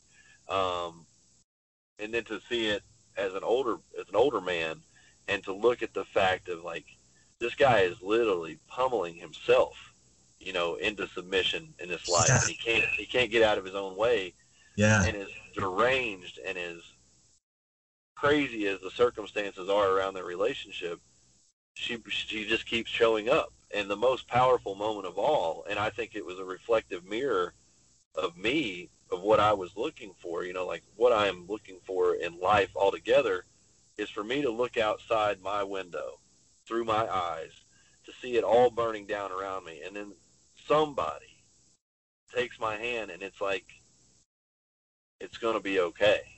Like we're in this together. Yeah, I think that's probably the least appreciated element of Fight Club. Absolutely. I mean, it kind of rocked me, because like most movies or most things in time, you just get away from them for a little bit, and there was a clear-cut shift in the way that I watched that movie. The tones of things, the things that I noticed or paid attention to, because there's a lot of layers to that movie, even if you watched it 5 times in a row. My God. To take just a year or two in between viewings, that's one that, do you watch it casually, or is that one you kind of prep yourself for? Well, that's funny, man. So like I've when I drove around quite a bit last year to teach and things, I welcome to 1999 for me. I learned how to use audiobooks in my car. But I re-listened to it. So I've re-listened, I read it early. I watched it early a bunch, and then I re-listened to it 2 times in the last maybe 18 months. And I haven't watched it tip to tail in quite a while, but I've heard it recently. Yeah. I'm going to watch it again tip to tail, simply because now I'm extra curious. Do you have any movies that personally weigh on you? Like, for one, I'll tell you a little story here about Gladiator. That's like the perennial movie that's always on TNT or USA on Saturday morning at like 10 o'clock or whatever. So it used to be this thing that it started to correlate. When I would have a bad meet, Gladiator would have been on the hotel television at some point. Like, I would have caught a moment of it, I would have heard it or whatever, and it just came to the point where I was very cautious about even turning on the TV. I just got superstitious about the thing. The day I got hurt, I walked out of the shower, and somehow, like, I'd set the sleep timer that night before, but I'd set an alarm timer the next morning for the TV to come on. Gladiator was on. The day that I got hurt, and it was like, I don't know how much of a microwave thought that was in my head, but it was definitely there all day. I can remember thinking that, even going into the arena, like, man, is that a bad sign? Is that an omen? And then it happened. But, true to form, I just sat down not very long ago and was like, you're going to watch this, and whatever happens, happens. So I was just like, kind of powered through it. And then the next couple of days, I was just waiting around for something terrible to happen. But, it's one of those stupid correlations that I've made. But do you have any movies that you avoid for different reasons, or you really take very, very seriously for different reasons? Fuck. Well, so the bigger question that I'll extrapolate to is, do I play mind games with entertainment? And of course, the answer is yes. The answer is yes. There are different themes of movies and stuff that I simply just can't watch, and part of that is tied up with some stuff that's happened, and part of that is stuff with some tied up with some stuff that I just don't really sit all that well with. But from a standpoint right now, if it's just too heavy to feel important, I have to leave it off the table, because everything else is just so heavy, Yeah. And for me, early on, a movie that both helped and hurt at a lot of the wrong times was Taxi Driver for me. Wow. And it was because I first watched it as a youth, and I watched it amidst some times that a person like me should not have been watching a movie like that. Right. And thankfully, none of that went any different than it did. But as I got older, I would watch it and I would remember the fact that, like, some of the ways that made me feel were really, really important ways, and not maybe even looking at the movie as a whole, but compartmentalizing pieces of that movie. Eventually that person realized that if he wanted to actualize whatever plan he had, whether it be a terrible or a great plan, I'm not trying to get into the philosophy of it, he had to make hard-boiled changes, and he had to fucking make them hard. And that kind of thing, while it was definitely extreme and probably not 100% positive, spoke to someone who has always felt like an outcast and a bit of a misfit, and seeing that on screen in that type of heavy way, and man, just how articulate that movie was and how it made you feel. That's a movie that I wouldn't just casually put on and watch, even now. Yeah, that's one. It's been a while since I've unpackaged that one, myself. And well, what a great movie, though. I mean, it's great as in the terminology of it's important. I think it has a place. Impactful. It has a place. It's impactful in a way that I believe that if someone can watch that movie and not feel anything, I'm not sure that I would get along with them on a real personal level. Yeah, for sure, man. And then I guess just to brighten it up a little bit, a movie that I can watch any time of the day or night at any time, and I do, is Hot Fuzz. Have you ever seen that? Yeah, dude.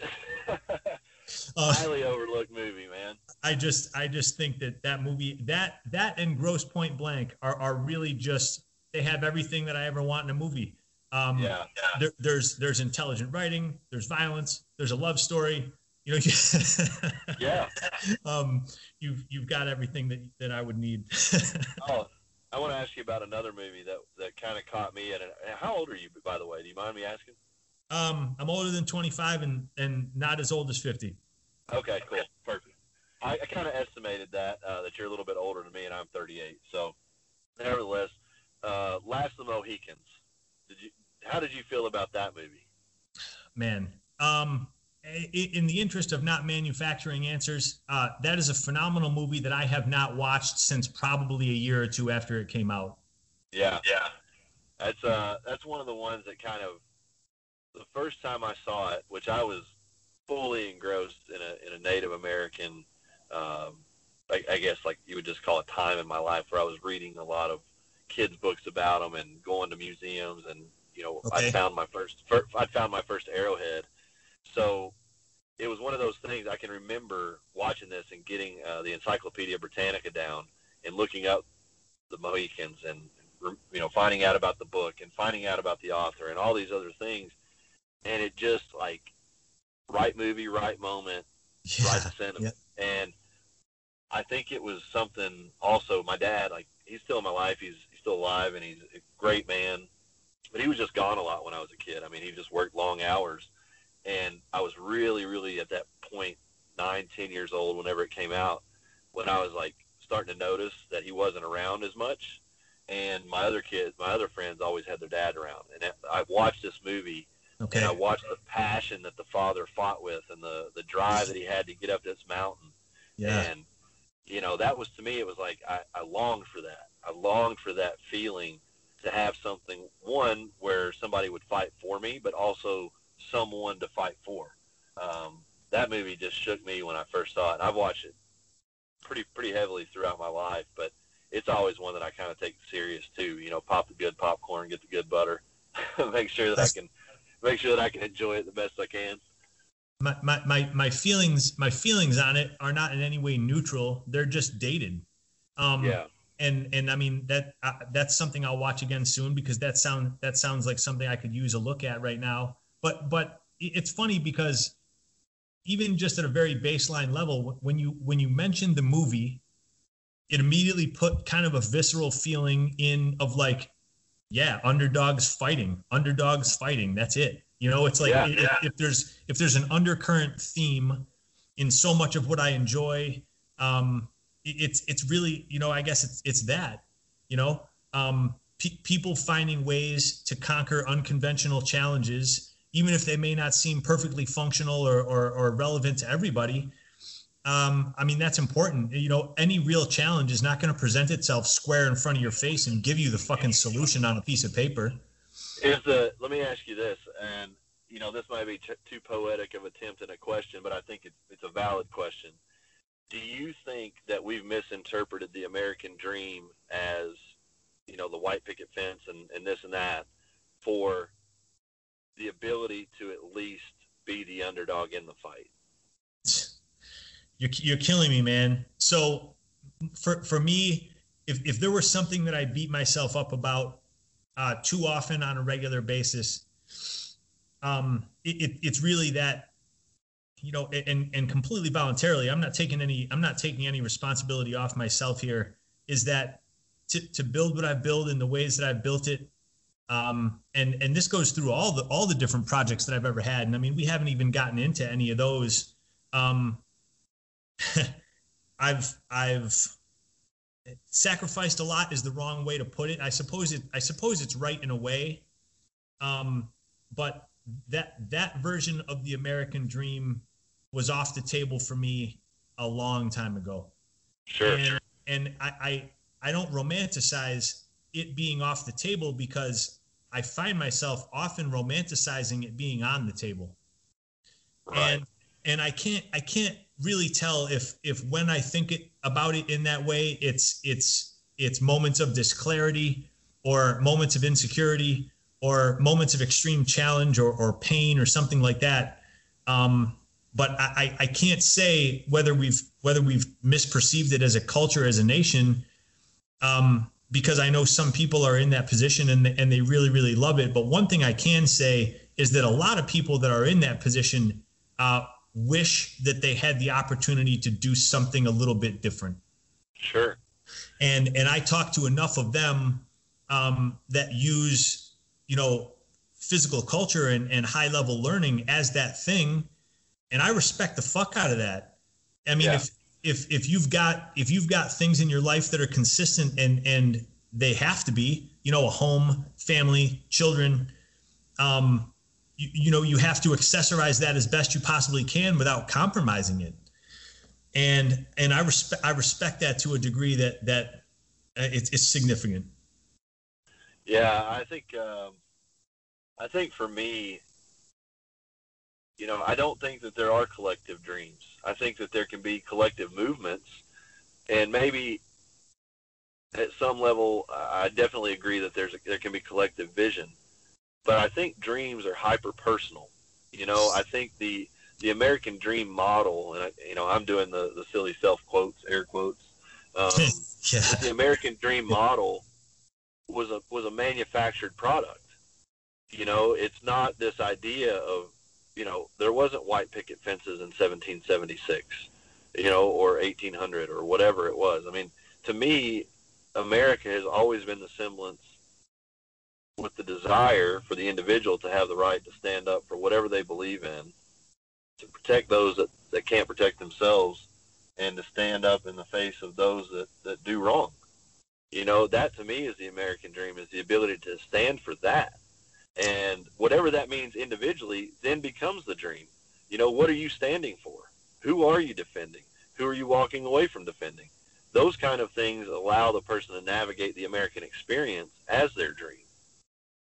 At least that's the way I've conceptualized it. And to me, that goes back to the point that you were making. It becomes the underdog in the fight, because at every turn, when you stay on that true path of following yourself, or at least I've experienced this, and some of the things you've shared led me to believe that you have too, that's where it gets hard. The further you go down that path, even though you've got momentum and you've got confidence and belief in that vision and that dream, it still gets harder as you go. Well, yes to all of that. And the blanket American dream, the Pleasantville American dream, you know, it was a period piece that held on too long.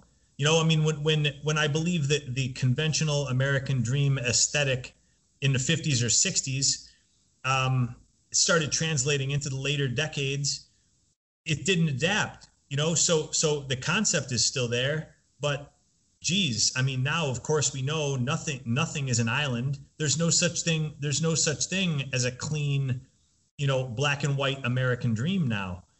Sure.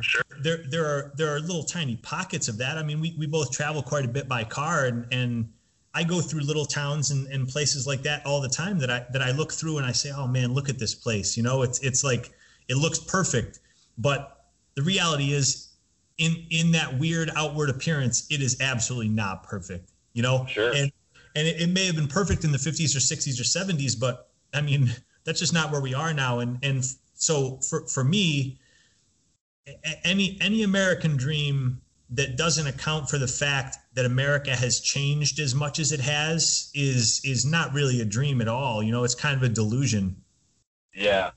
Well said, man. That's a very valid point. I think, it's kind of like I hate to say it this way, but it's kind of like the old guy that wears the red polyester jacket still.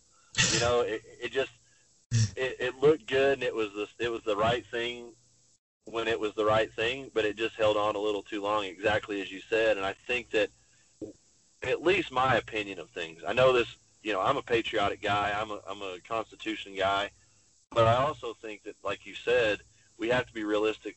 You can't turn a blind eye to what life is presenting you as fact. The fact is, the America that I see, like I'm in a parking lot right now. By the way, this is one of my favorite spots in the world, and I wanted to do this podcast here for that reason. That's awesome. I can see a lot of places right around here that look the part of being good, but I know the people that own the businesses, or I know the people that own the homes, and I hear their frustrations, and I hear their just trying to navigate what America is today. And it's not that white picket fence. It's not the 2.3 kids. It's not having dinner on the table when dad gets home. I mean, that might sound nice and feel nice, and grandma and grandpa might do that, but I just don't see a lot of people actualizing that. And I think in some way, shape, or form, there is an expected modernization of that white picket fence dream. It's the new house, the new car, maybe just like standardized rather than specified, whereas people are chasing those things. I mean, I heard a statistic the other day. Yeah. Could not believe it, but I do believe it. The average American has $400 that they can access right now. What? That's exactly what I heard. This guy, he was an economics guy. I think it was actually on the Rogan show. I'll find the episode, but he was a pretty intelligent guy looking at a lot of things, and he said the average American right now has access to $400. Household has about $1,000.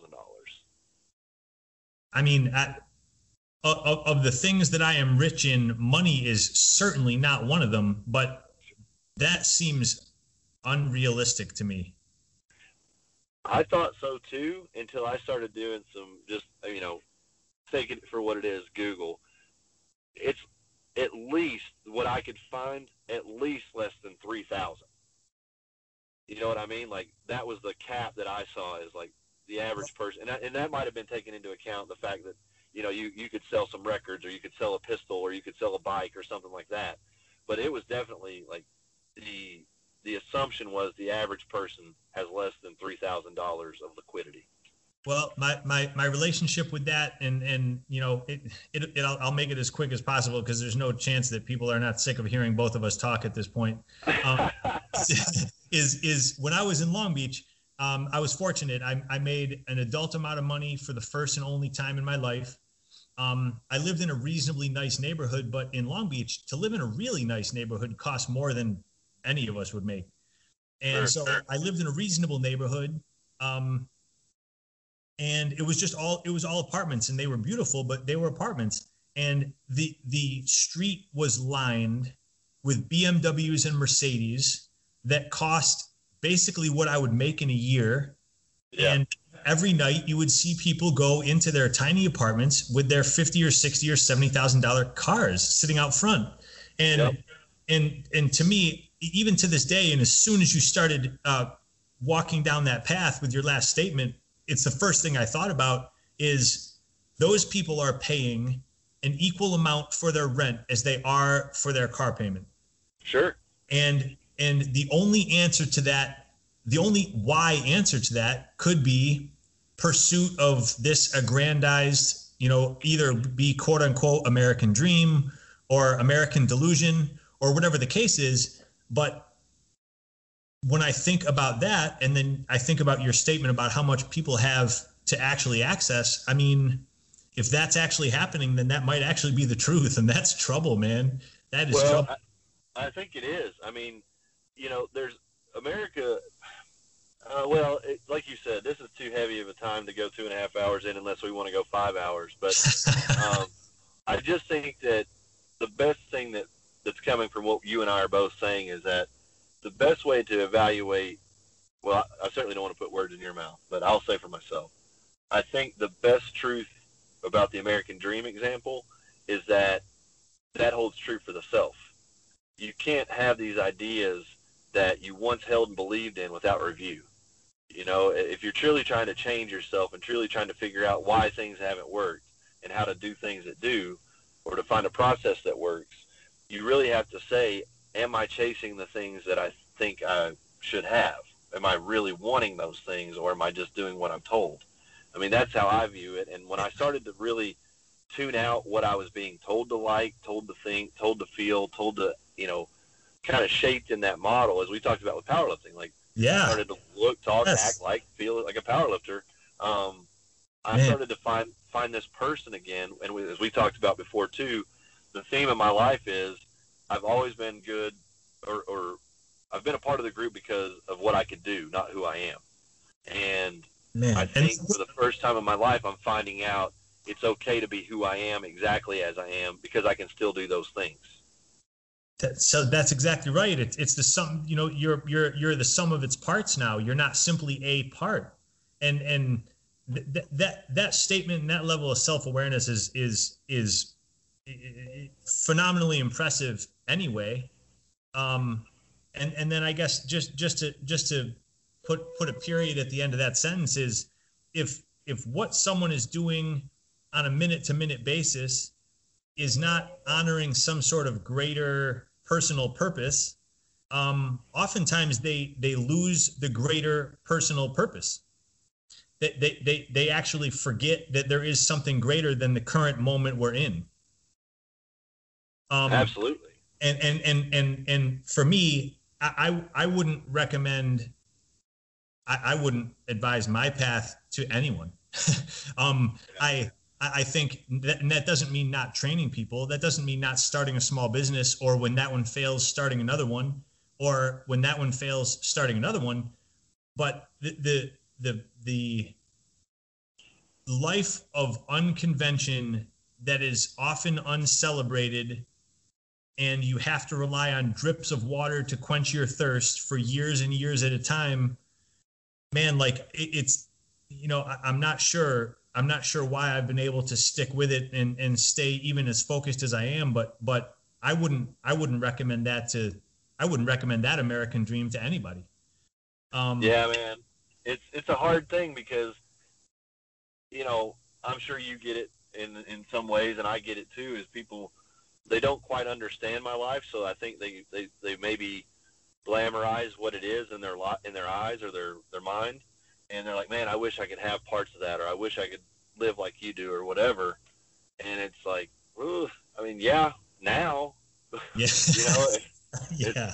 And I'm not sure that, fuck, man, I don't know that I would do the same things, but I would hope for the same ends, but you can't navigate the things. You can't navigate the things to get the same result. Even that concept, man, and even that concept is great. And that may be a pretty strong place to at least put a pin in round one here I also would not advise my path to others, but I'm pleased with where the path is now. Right. And moving forward, I know that all I'm going to be able to do is greater amounts of good. And it's because of all that arduousness. It's because of all those pitfalls. It's because of all those naysayers. They're in my fucking rear view mirror now, man. They're in my wake, and that's only going to improve from here out forever. Sure. And man, I believe that's the most important thing that we're both doing now is we're looking very non-singularly at what our processes can accomplish. Well, man, I think we've accomplished a lot.